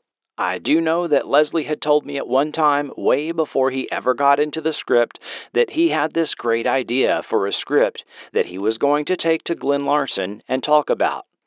Now, whether in a court of law that would mean that Leslie came up with it and took it to Glenn and Glenn said, fine, we're going to co-do it, or not, I can't tell you. I wasn't there. However, he seemed to backtrack on this statement in a 2009 interview for Galactica.tv, saying, No, he was involved with it. I can't say it was his idea. No, I don't think so. There were rumors flying around at that time that Glenn wanted Leslie to be involved with him on it. From what I understood anyway, Glenn developed it. He somehow had gotten a hold of, now this was all rumor at the time, the Star Wars script that Universal had turned down before Lucas took it over to 20th Century Fox. Supposedly, that script gave Glenn the idea to do a television version. People were saying ripoff. I will say version. I think Glenn brought Leslie in on it, because Leslie was a science aficionado, especially in science fiction. Leslie had written books on all kinds of intergalactic and interstellar relationships and theories, so he was perfect to come in with Glenn on it. Then in the book So Say We All, the complete, uncensored, unauthorized oral history of Battlestar Galactica, published in 2017, but quote date unknown, Levi said, Glenn's main force through all of that was he wanted to beat Star Wars to the theaters, because he had read the Star Wars script. When Universal turned it down, after George Lucas made American Graffiti for the studio, he and Leslie Stevens got together and formulated Galactica. That's how he got the idea of making it, and he was determined to get it on before Star Wars came out. One thing about Glenn is that Glenn was always the star.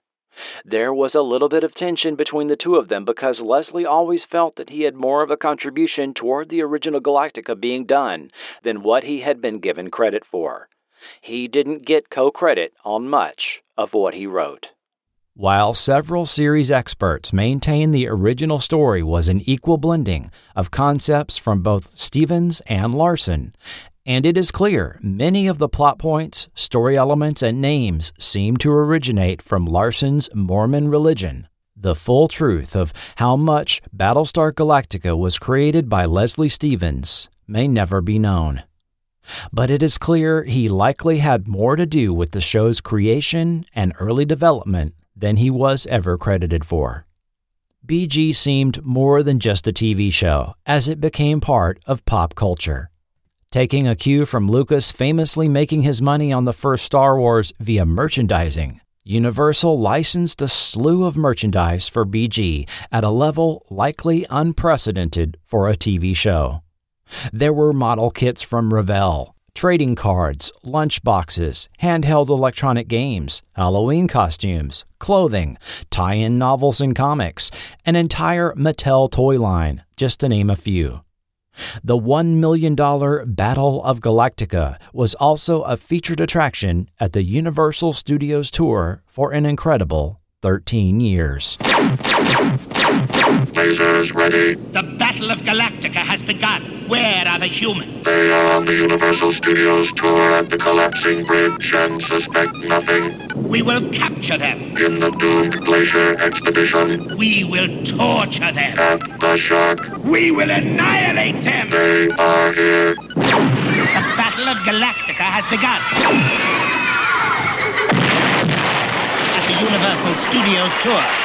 However, two tragic events are forever tied to the show. On New Year's Eve 1978, a 4-year-old boy in Atlanta choked to death on a 1¼ projectile missile from a Mattel Colonial Viper toy. It only took 10 days for Mattel to issue a recall for the toy, which resulted in Kenner redesigning their Boba Fett figure from the Star Wars toy line. The following August, a 15-year-old boy, distraught over the cancellation of the show, jumped to his death from a bridge in St. Paul, Minnesota. The boy was obsessed with BG and had a room full of licensed merchandise and recorded all the episodes on audio tape. Like many others, he wrote to ABC pleading for a reversal of their cancellation. Following the final ABC rerun on August 5th, he wrote out his will and rode off on his motorbike to the Smith Avenue Bridge. Police on the scene confirmed Battlestar Galactica was a topic of conversation with the boy before he finally jumped.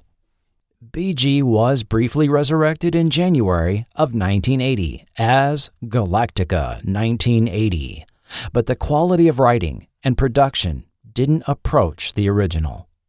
Any issues the original series had were dwarfed by the problematic production of Galactica 1980. One problem was that all the original fantastic BG sets had already been struck, destroyed by the studio. Thus, only a couple of cheap soundstage sets were put together for Galactica scenes, while most of the action took place on Earth. Most of the actors didn't return, so new characters were created. Placed in an early Sunday evening time slot, producers had continual issues with the network censors and had to include educational content in each episode. Thus, the narrative was awkwardly halted while a character explained the combustion engine, conducted a history lesson on World War II, or on how Earth's weather system worked. The entire cast and crew knew they were on a sinking ship, and the full story on this production would fill its own podcast, and will at some point. ABC pulled the plug on 1980 prior to the final 10th episode being aired, which actually turned out to be the best of that series, an exploration of what happened to Lieutenant Starbuck. In the middle of filming an 11th episode, work was stopped and the production disbanded. However, Leslie Stevens was not involved with Galactica 1980, as he was busy on yet another project. With BG in production, Larson and Stevens began developing Buck Rogers for Universal. The character of Buck Rogers was a creation of Philip Francis Nolan and first appeared in 1928 in Amazing Stories magazine, which Stevens used to read as a boy. It was adapted into a comic strip the following year, and a CBS radio show in 1932 introduced radio listeners to the science fiction adventure. An 8-minute promotional film short to promote the comic strip was shown at the 1933 World's Fair in Chicago. This short was then used to promote Buck Rogers toys sold in department stores. The character appeared in comic books throughout the 1930s. Universal Pictures came along with a 12-part serial in 1939 featuring Buster Crabbe, which gained new life in 1953 when edited down to a feature film, then edited again into a television movie in 1965 titled Destination Saturn. There was also a 1950 television series on ABC, which first ran on Saturday nights and lasted less than a year. There is conflicting and incomplete information on this series. We do know it was performed live, and only one episode survives to this day via Kinescope, which can be viewed on YouTube. Buck Rogers in the 25th century. Following the massive success of Star Wars, released the summer of 1977, and by Close Encounters of the Third Kind in December, when January rolled around, studios began vigorously announcing their sci-fi related properties in development, which for television included sci-fi comedy Quark, the miniseries The Martian Chronicles, the animated Flash Gordon, the Bionic Woman receiving visitors from space on her series, as well as Universal announcing both Battlestar Galactica and Buck Rogers in development for ABC and NBC, respectively. Interest in Buck Rogers in general began to rise that year as pizza parlors and TV stations showed the Buck Rogers serials. The collected newspaper comic strip was released in paperback book form, and articles revolving around the casting of star Gil Gerard were published. Initially seeking to resurrect their Buck Rogers property as a series of TV movies, as they were preparing to do over at ABC with BG, after months of rising production costs to the final reported tune of $3.5 million, by December 1978, Universal decided to release the initial movie theatrically to generate box office revenue, with the potential of its sale to NBC as a series dependent on its theatrical success. In March 1979, Buck Rogers in the 25th Century hit theaters in the U.S. and Canada, earning some $21 million. Even though the film impressed neither Gene Siskel or Roger Ebert from sneak previews, saying that the dogfights and space scenes were direct ripoffs from Star Wars. The film carried a PG rating for its use of mild profanity, suggestive dialogue, and James Bond-inspired extended opening credit sequence, which featured what the viewer is to assume is the main character having a 500-year-long sensual dream of actresses Erin Gray and Pamela Hensley posing for the camera and rolling around on a giant underlit physical title of the words Buck Rogers. An eye-popping experience for 11-year-old boys in the audience attending the film on a Saturday matinee with their father. The film was an update on the original Buck Rogers story. NASA astronaut Captain William Buck Rogers aboard exploration vessel Ranger 3 was frozen in space by temperatures beyond imagination. Blown out of its trajectory, the ship would return to the vicinity of Earth 500 years later, in the late 25th century. Traditional characters Wilma Deering, Dr. Hewer, Killer Kane, and Ardala all appear, and even the character of Tiger Man is a callback to the 1934 short film which featured the Tiger Men of Mars. This time there was no question as to the pedigree of the story. The opening credits clearly stated, written by Glenn A. Larson and Leslie Stevens. Stevens was also credited as supervising producer of the film. Stevens acknowledged the challenge of updating the concept, yet maintaining its original spirit. With Buck, you have to get going from the old comic strip and serials and somehow wind up with plausibility. I distinctly remember carrying a Buck Rogers ray gun when I was about 4 and going zap at things and hearing the gun click like a cricket. That was a big deal back then, but now we're faced with the primitive look of the original in sophisticated times. We don't want our Buck Rogers to be just a cartoon. We wanted to update it without going so far as to destroy the soul of it. Behind the scenes, Buck Rogers recycled several props, sound and visual effects, costumes, and concepts from Battlestar Galactica. Viewers might have noted the control sticks in the Terran starfighters were the same as those used on BG's Colonial Vipers. The starfighters themselves were the original Viper design from artist Ralph McQuarrie, which went unused for BG, and the Landram vehicle was redressed and reused. NBC indeed picked up the series for the fall of 1979. The theatrical film was slightly edited, including the removal of that softcore opening credit sequence, and a new ending was shot, setting up Buck for weekly adventures for the Earth Defense Directorate. The first season was generally well received by viewers and struck a balance between space adventure and the occasional serious threat to humanity versus not taking itself too seriously. A second season saw the series have a bit of direction change with a new set of producers. The format changed from defending Earth to the main characters now on board a starship, seeking out lost tribes of humanity. This time, the series didn't perform as well, and NBC canceled the show after half a season. But Leslie Stevens had already moved on to his next project, attempting an ambitious return to the world of stage.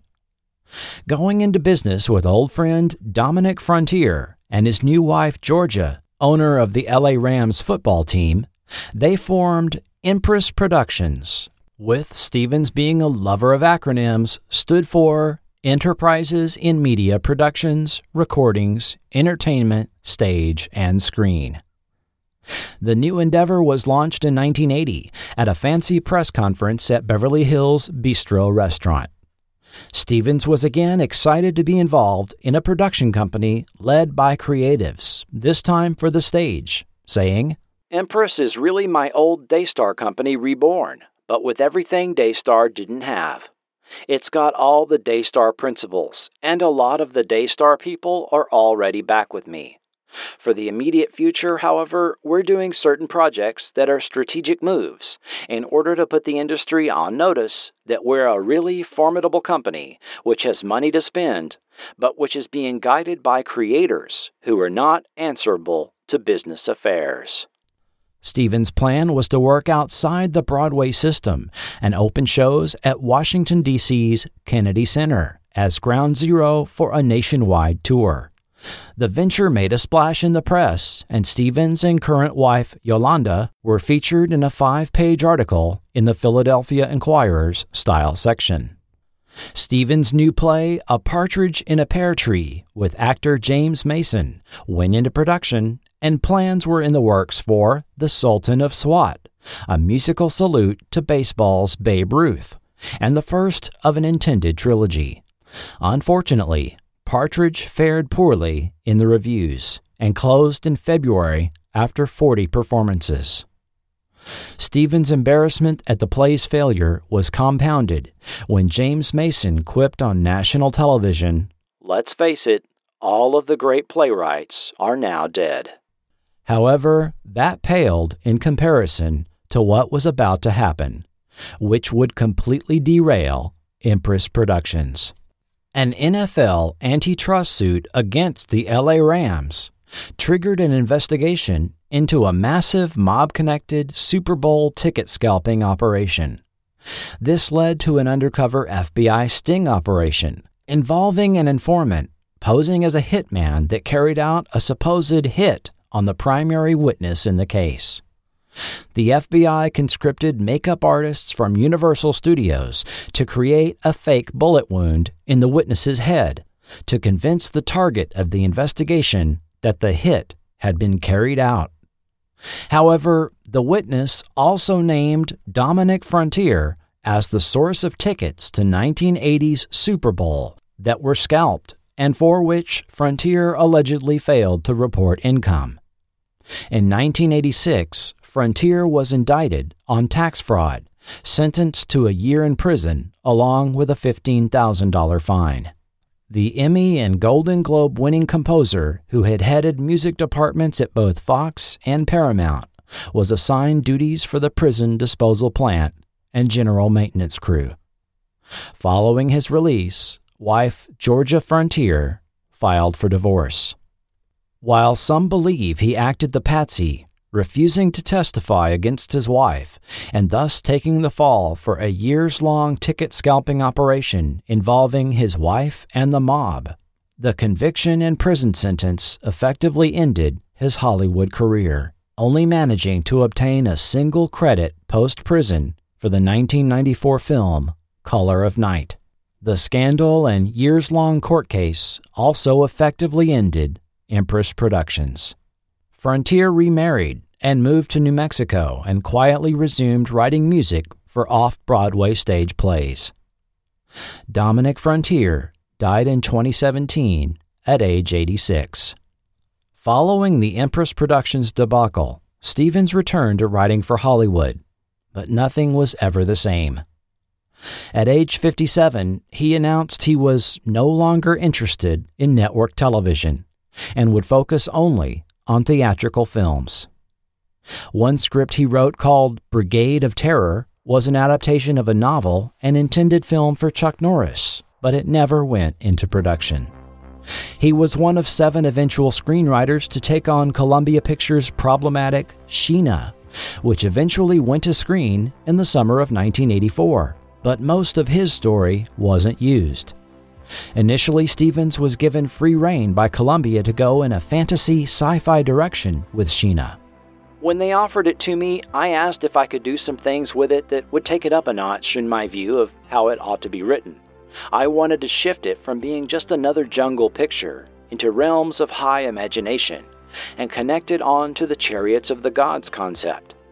I became very high on the possibility that Sheena could do things that would be very unexpected and really knock the audience on its ear. But producer Paul Arito later said of Stevens' script, "It was an interesting job, but it didn't meet with studio enthusiasm.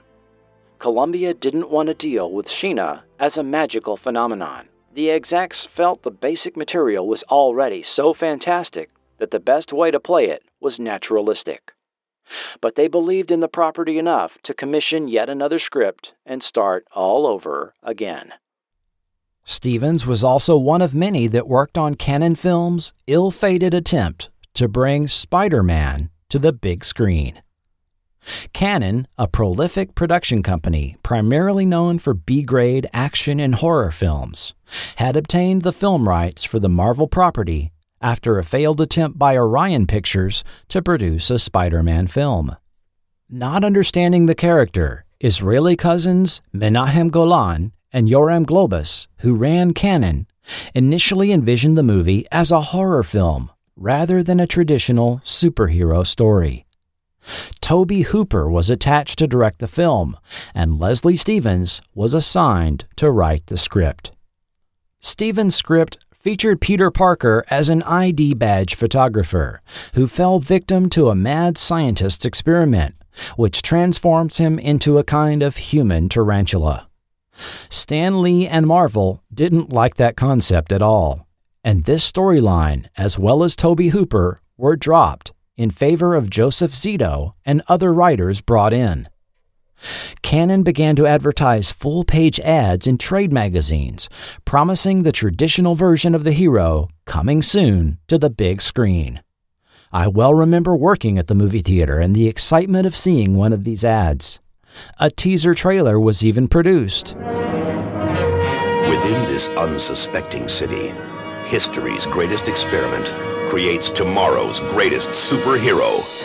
Spider-Man, the movie. A live-action spectacular directed by Joe Zito, based on the characters created by Stan Lee. But the film was not to be, the circumstances of which is an entire story unto itself. But Stevens wrote a film for Cannon that did get released. His next project was 3 Kinds of Heat, which he wrote and directed as a vehicle for his current wife, Chinese actress Shakti Chen. Scramble code 9er out of JFK Airport. It looks like an internal faction of Black Lion tried to take out one of their own. When a global crime syndicate explodes into war, no one is safe, and only Interpol's best agent can stop them. Robert Ginty is Elliot Cromwell, Consular Service. A New York cop and an elite Hong Kong detective join Elliot Cromwell. I'll tell you all about it later. Come on. In pursuit of the Black Lion Syndicate.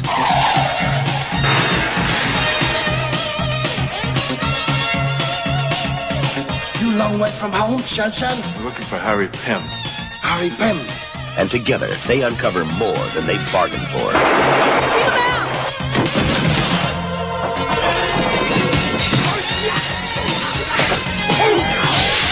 How many divisions does Black Lion have? Hundreds. They gotta be the fastest growing conglomerate in the big board. I've managed to get Elliot Cromwell relieved of duty. I want to see his corpse, or I'm going to see yours.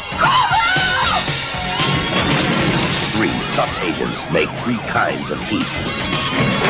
For international crime, Robert Ginty. 3 kinds of heat. With Cannon Films distributing the movie, it seemed to be booked mainly at drive-ins and second-run theaters. Reviews were harsh. David Inman said the two lead women couldn't act their way out of aluminum foil.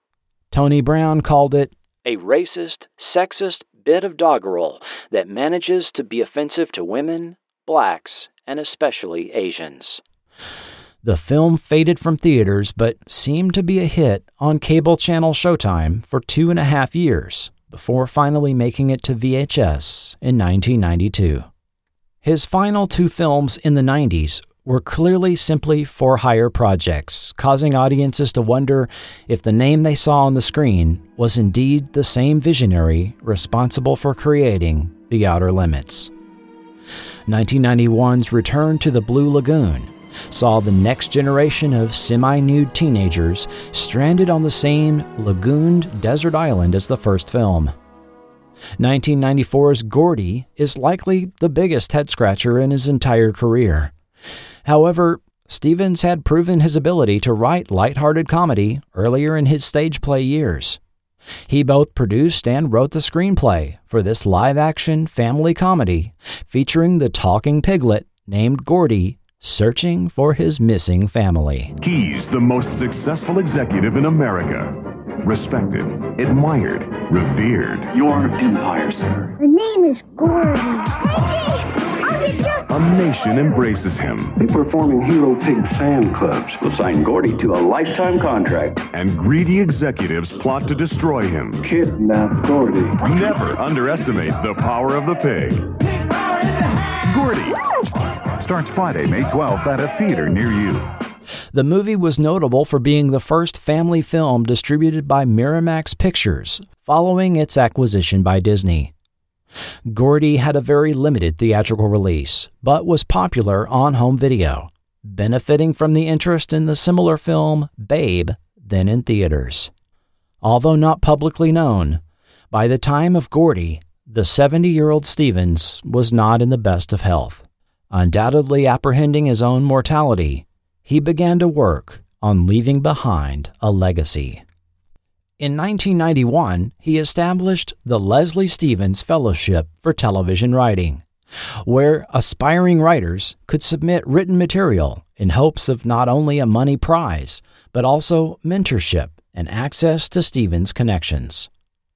The hope was to award 4 fellowships per year, paying forward the guidance he himself had received from Orson Welles some 50 years earlier. The first recipient of the fellowship was 25-year-old Robin Riordan from Van Nuys. Stevens' connections at Columbia got her writing accepted for episodes of the short-lived ABC sitcom Sibs, and the following year, she found herself a staff writer and story editor on The Wonder Years, as one of the guiding forces of Season 6 of that series. She later worked as a writer on the animated series Kim Possible and created Mary-Kate and Ashley in Action. She also paid it forward, creating a screenwriters workshop for the Women in Film nonprofit. Whatever additional contributions Robin Riordan would have made to our entertainment history were cut short when she unexpectedly died in 2003 at age 38. Stevens was involved with the AFI, or American Film Institute, teaching screenwriting to a new generation of writers, such as Hamlet Sarkisian. Having fled to the U.S. from Armenia in 1989 to escape the KGB, Sarkisian's knowledge of the West came from film history. My first impression of American film came from the Kirk Douglas boxing movie, Champion. Also his movie about Hollywood, The Bad and the Beautiful. And we always got the new Polish and French films from people like Truffaut, Rohmer, Godard. The people who brought in these movies were huge film lovers and provided us with many obscure, wonderful movies. Like Francis Coppola's The Conversation, which probably has been seen by more Russians than Americans. With limited English, Sarkisian enrolled in AFI classes. Foremost among his teachers was Leslie Stevens. His 2000 crime drama, Camera Obscura, which he wrote and directed, was popular on the film festival circuit.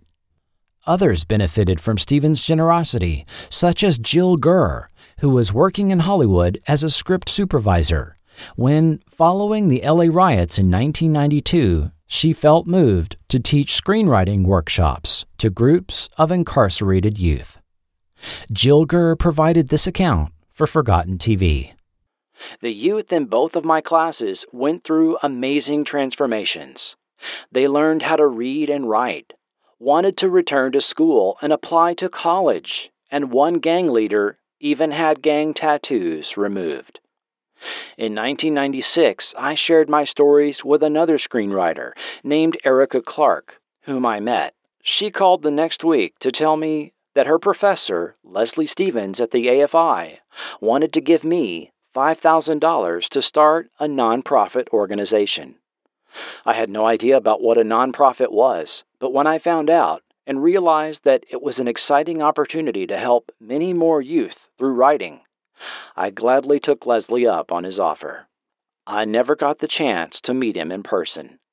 We chatted briefly on the phone when I received his $5,000 check so I could thank him and express how meaningful his donation was. With that donation, Gurr founded the nonprofit that became known as Create Now, which has since held workshops for some 50,000 youth in the Los Angeles area, facing abuse, neglect, abandonment, incarceration, homelessness, and similar challenges, introducing them to the arts, which she says has left a legacy. None of this would have been possible without Leslie Stevens. He was a visionary who has made a huge impact on youth now and all our future generations through his donation. His legacy has been passed forward to help kids and the artists who are teaching them to create now. The impact of Leslie Stevens thus reaches farther than just his film and TV work. But before we close out our story, the 1990s were also about to give us the return of a Stevens classic. Fan interest in The Outer Limits had never really waned. The 1970s saw the phenomenon of fanzines, or fan-produced magazines, amateur newsletters that published content such as fan fiction, instructions on how to correspond with TV networks and studios, and bulletins on the latest projects of actors and show creators. The king of fanzines in these years had to be Star Trek, but zines were published for Blake 7, Man from U.N.C.L.E., Space 1999, and yes, The Outer Limits. The show itself saw TV syndication throughout the 1970s, but finding it on your local station was hit or miss, and scheduling was at the whim of station programmers.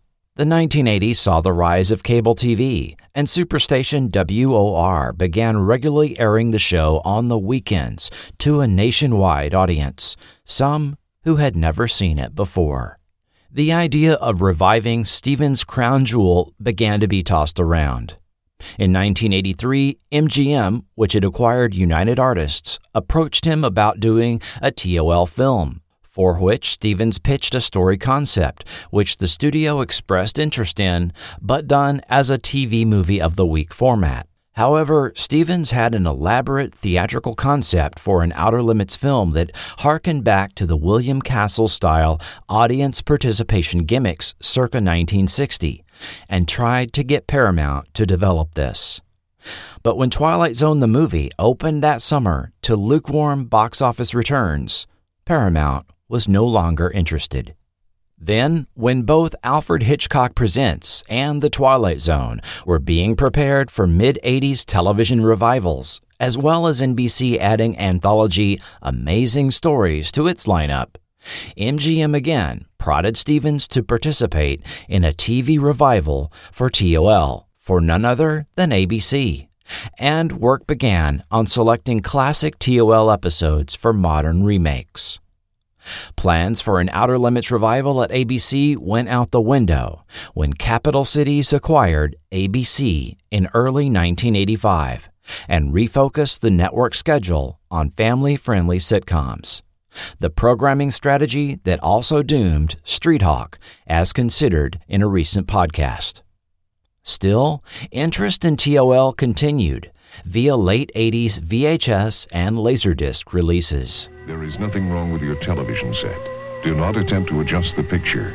We are controlling transmission. Now you can own the original, uncut, award-winning Outer Limits TV episodes for just $4.95 for your introductory video cassette from the CBS Video Library. Here's one of the crown jewels from the golden age of television. A unique blend of suspense, mystery, and drama as only the Outer Limits could deliver it. Then, in 1991, the first of many TOL marathons began airing on cable station TNT. Sit down. You're not going anywhere. This is Monster Vision, and TNT belongs to us now. And we're showing more of the Outer Limits than any Earthling has ever seen in a single contiguous lump of cosmic discombobulation. The Outer Limits, all night, tonight, starting now. The soundtrack to the classic series, featuring Dominic Frontier's compositions, was released on CD format in 1993 to the delight of collectors. Interest in genre television continued to increase, with multiple Star Trek series, The X-Files, and horror anthology Tales from the Crypt doing well on HBO, freed from the requirements of broadcast standards and practices. First-run syndication had also exploded in popularity with Star Trek The Next Generation, Highlander, and Tales from the Dark Side. Thus, in the summer of 1994, MGM announced the return of The Outer Limits as a new series using a unique hybrid distribution model. The show would premiere on pay cable channel Showtime, then subsequently be sold into first-run broadcast syndication. Being on a premium cable channel allowed episodes to have mature themes and contain profanity and nudity, and they did. Although they aired without commercial breaks on Showtime, episodes were structured to be easily edited for standard TV broadcasts. The new Outer Limits premiered in March of 1995 with George R.R. Martin's story, The Sand Kings, featuring Lloyd, Bo, and Dylan Bridges. Stepping away from the original Bear concept, episodes ran with the theme of science gone wrong. Although Leslie Stevens received a consulting producer credit and Joe Stefano an executive consultant credit, neither may have had any real creative control over the series, although some sources state Stevens served as an uncredited story editor. This new version of The Outer Limits ran for 7 seasons and 152 episodes, many exploring some of the same themes as did the original classic series. Joe Stefano even revisited his original feasibility study story with a new version of the classic episode. But during The Outer Limits' 4th season, in April 1998, Leslie Stevens was rushed to UCLA Medical Center, where he died following an emergency angioplasty. The one-time playwright and protege of Orson Welles, turned prolific TV and film creator, had left us. He was 74. In March 2000, the Museum of Television and Radio's William S. Paley Television Festival paid tribute to Stevens and The Outer Limits. While Leslie Stevens wouldn't be there for this honor, on hand was the other driving force behind the creation of the series, Joseph Stefano, who took questions from the press and the audience. Since his time on The Outer Limits and having missed the opportunity to write other screenplays for Hitchcock, Stefano had returned to the world of Norman Bates with Psycho 4: The Beginning in 1990. He also developed the DC property Swamp Thing into a series for USA Network. 2 years later, The Outer Limits was released on DVD for the first time by MGM. Stefano himself later died in 2006 at age 84. For more on this master screenwriter, check out the brand new book, From the Inner Mind to The Outer Limits Scripts of Joseph Stefano, Volume 1 from Gauntlet Press. Produced with cooperation from the Stefano estate, The volume features 6 classic and 2 unproduced scripts from TOL, with commentary, a treasure for any serious Outer Limits collector. Check the show notes for more information. In March 2015, a digitally restored version of Stevens' directorial debut film, Private Property, was screened at UCLA's Billy Wilder Theater with author David J. Schow on hand to field audience questions. Thought to be lost for some 45 years, this was the first U.S. screening of the film since 1964. How did this come about? Although not widely known, the return of Leslie Stevens' 1960 classic noir film was a result of the work of Dory Page, who published a biography on Stevens last year. Originally researching him for an article for Film Facts magazine, Page started cold calling multiple family members and associates of Stevens beginning around 2005. Her work evolved into a book focusing on his early life and the production of Private Property. But there had never been a home video release of the film, and she discovered that Private Property had not been seen domestically since screenings in the mid-1960s. Research into just what happened to any remaining film prints or elements revealed they had simply gone missing over time, even Stevens' personal copy of the film. She learned that Stan Colbert, Stevens' former agent and partner, had a VHS copy made at great expense from the UK Film Archive. Colbert suggested that he had reason to believe Stevens' original film master was stored away at the UCLA Film and Television Archive. Originally declaring they didn't have and never had the film, Page's persistence that they conduct an exhaustive search for the film finally paid off when they discovered, to their surprise, they did, in fact, have possession of both the 35mm film print and negatives. A private screening was scheduled, and friend Susan Campo, author of her own biography on Warren Oates and local to the LA area, was sent to view the film, projected for the first time in some 45 years. The screening was also witnessed by some UCLA staffers who were amazed at the noir thriller once hailed by Variety as a possible forerunner of an American New Wave film movement. A grant was obtained, and the film underwent a 4K restoration by film preservationist Scott McQueen.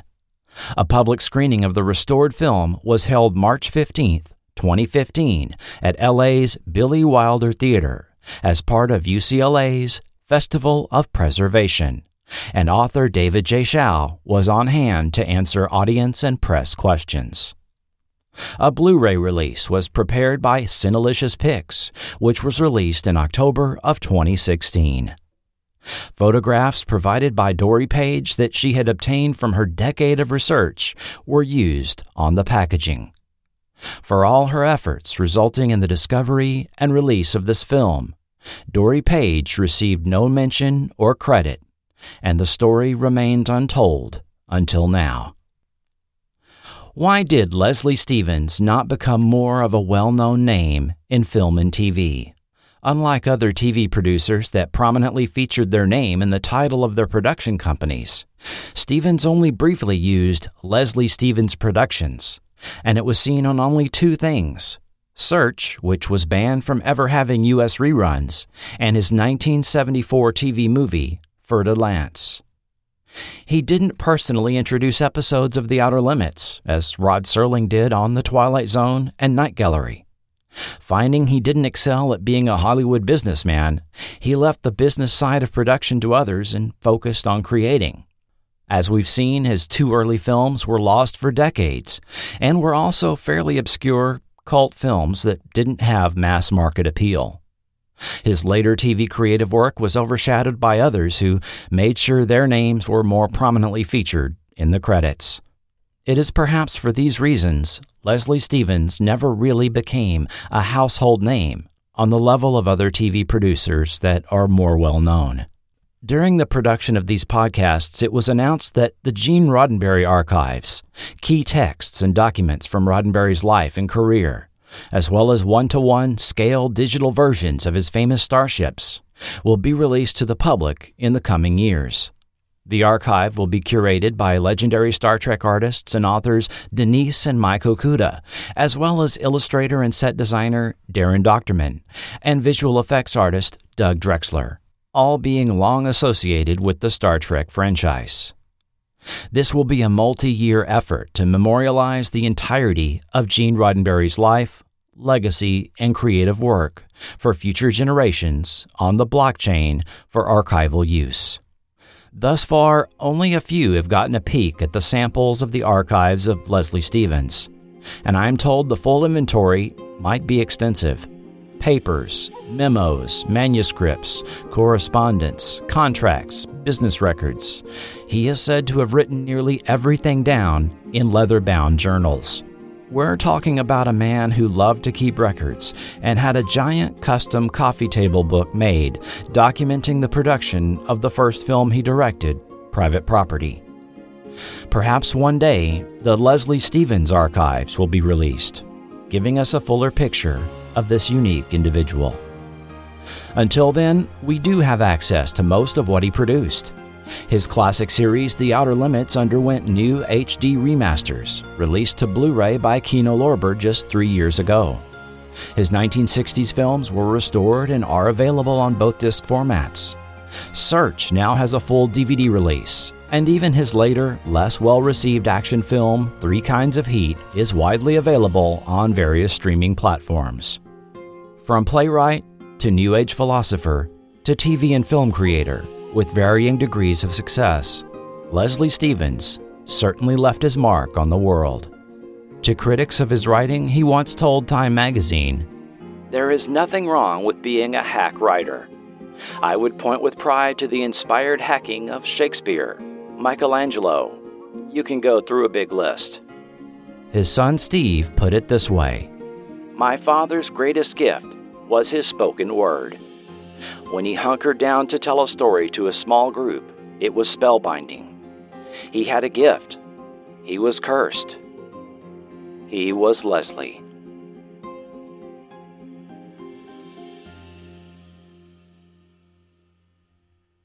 Next time on Forgotten TV. It began with Westworld. 3, 2, 1, activate now. A futuristic playground where people could act out their fantasies with robots so sophisticated it was impossible to tell them from humans. Suddenly, the robots changed, turned into the deadly servants of their creator, Simon Quaid, who took them beyond Westworld. I have an impregnable army of loyal and unquestioning troops. I've placed robots all over the world. He wants it all. He has one heck of a good chance at getting it with those robots. Delos, builders of Westworld, must stop Quaid. Assigned is Security Chief John Moore and Special Agent Pam Williams. Let's face it, John, it's your wits against Quaid's machines. It's 1980s Beyond Westworld, coming in 30 days to Forgotten TV.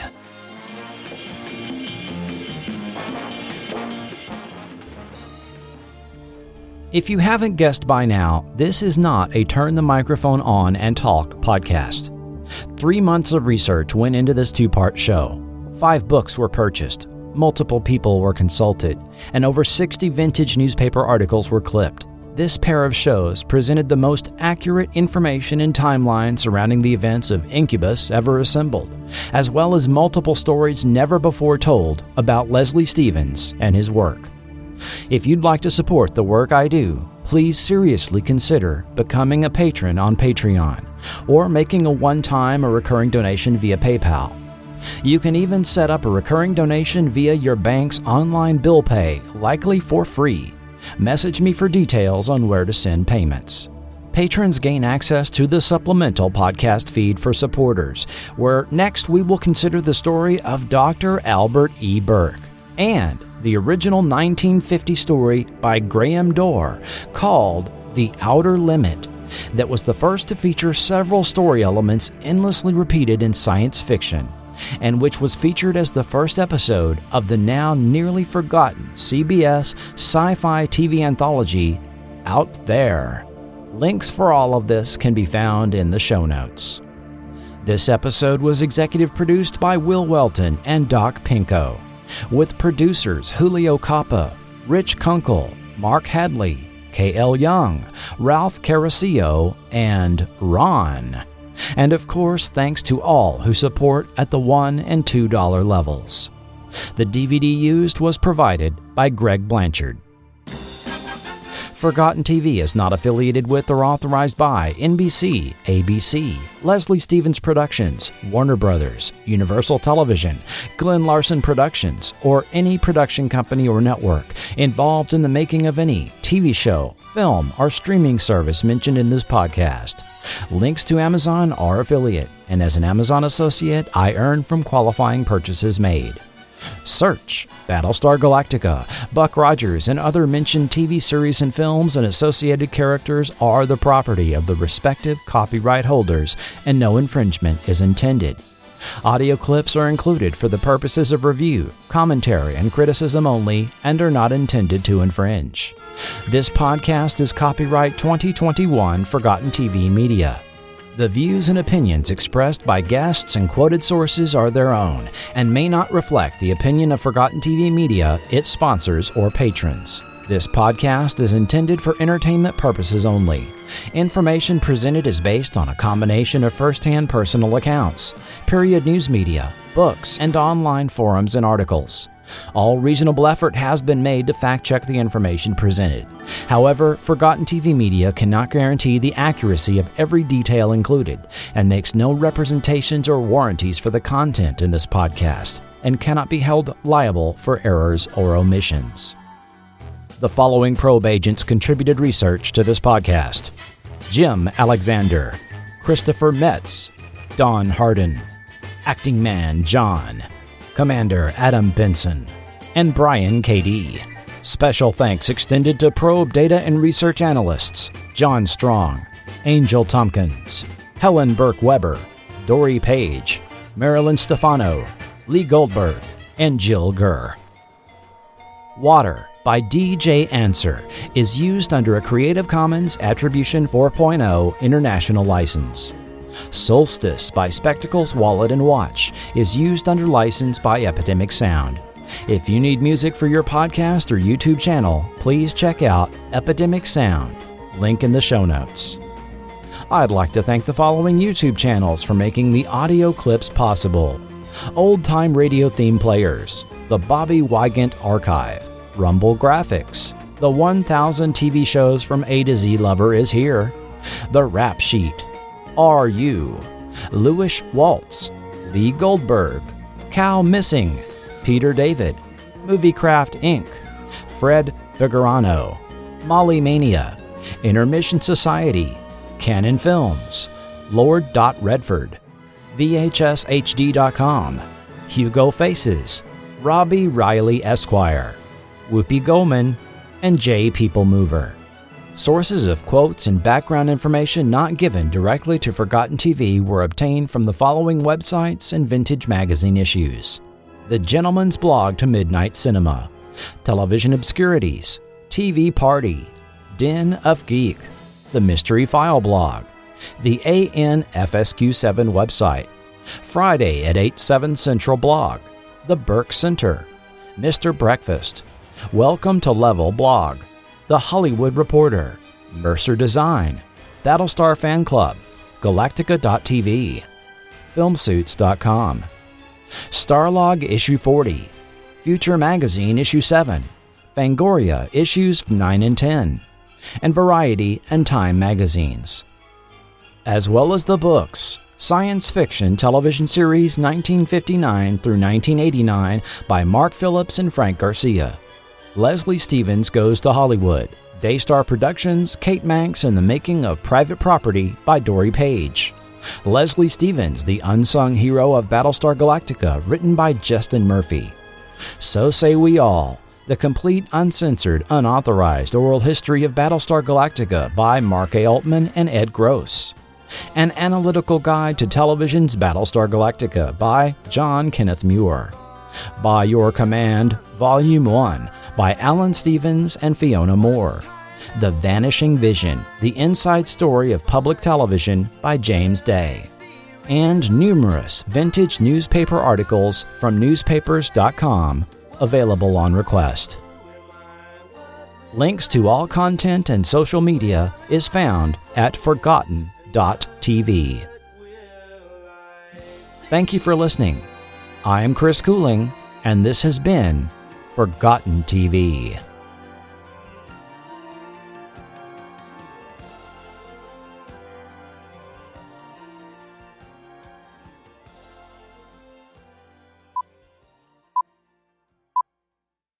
Lockwood! Lockwood, come in! Lockwood!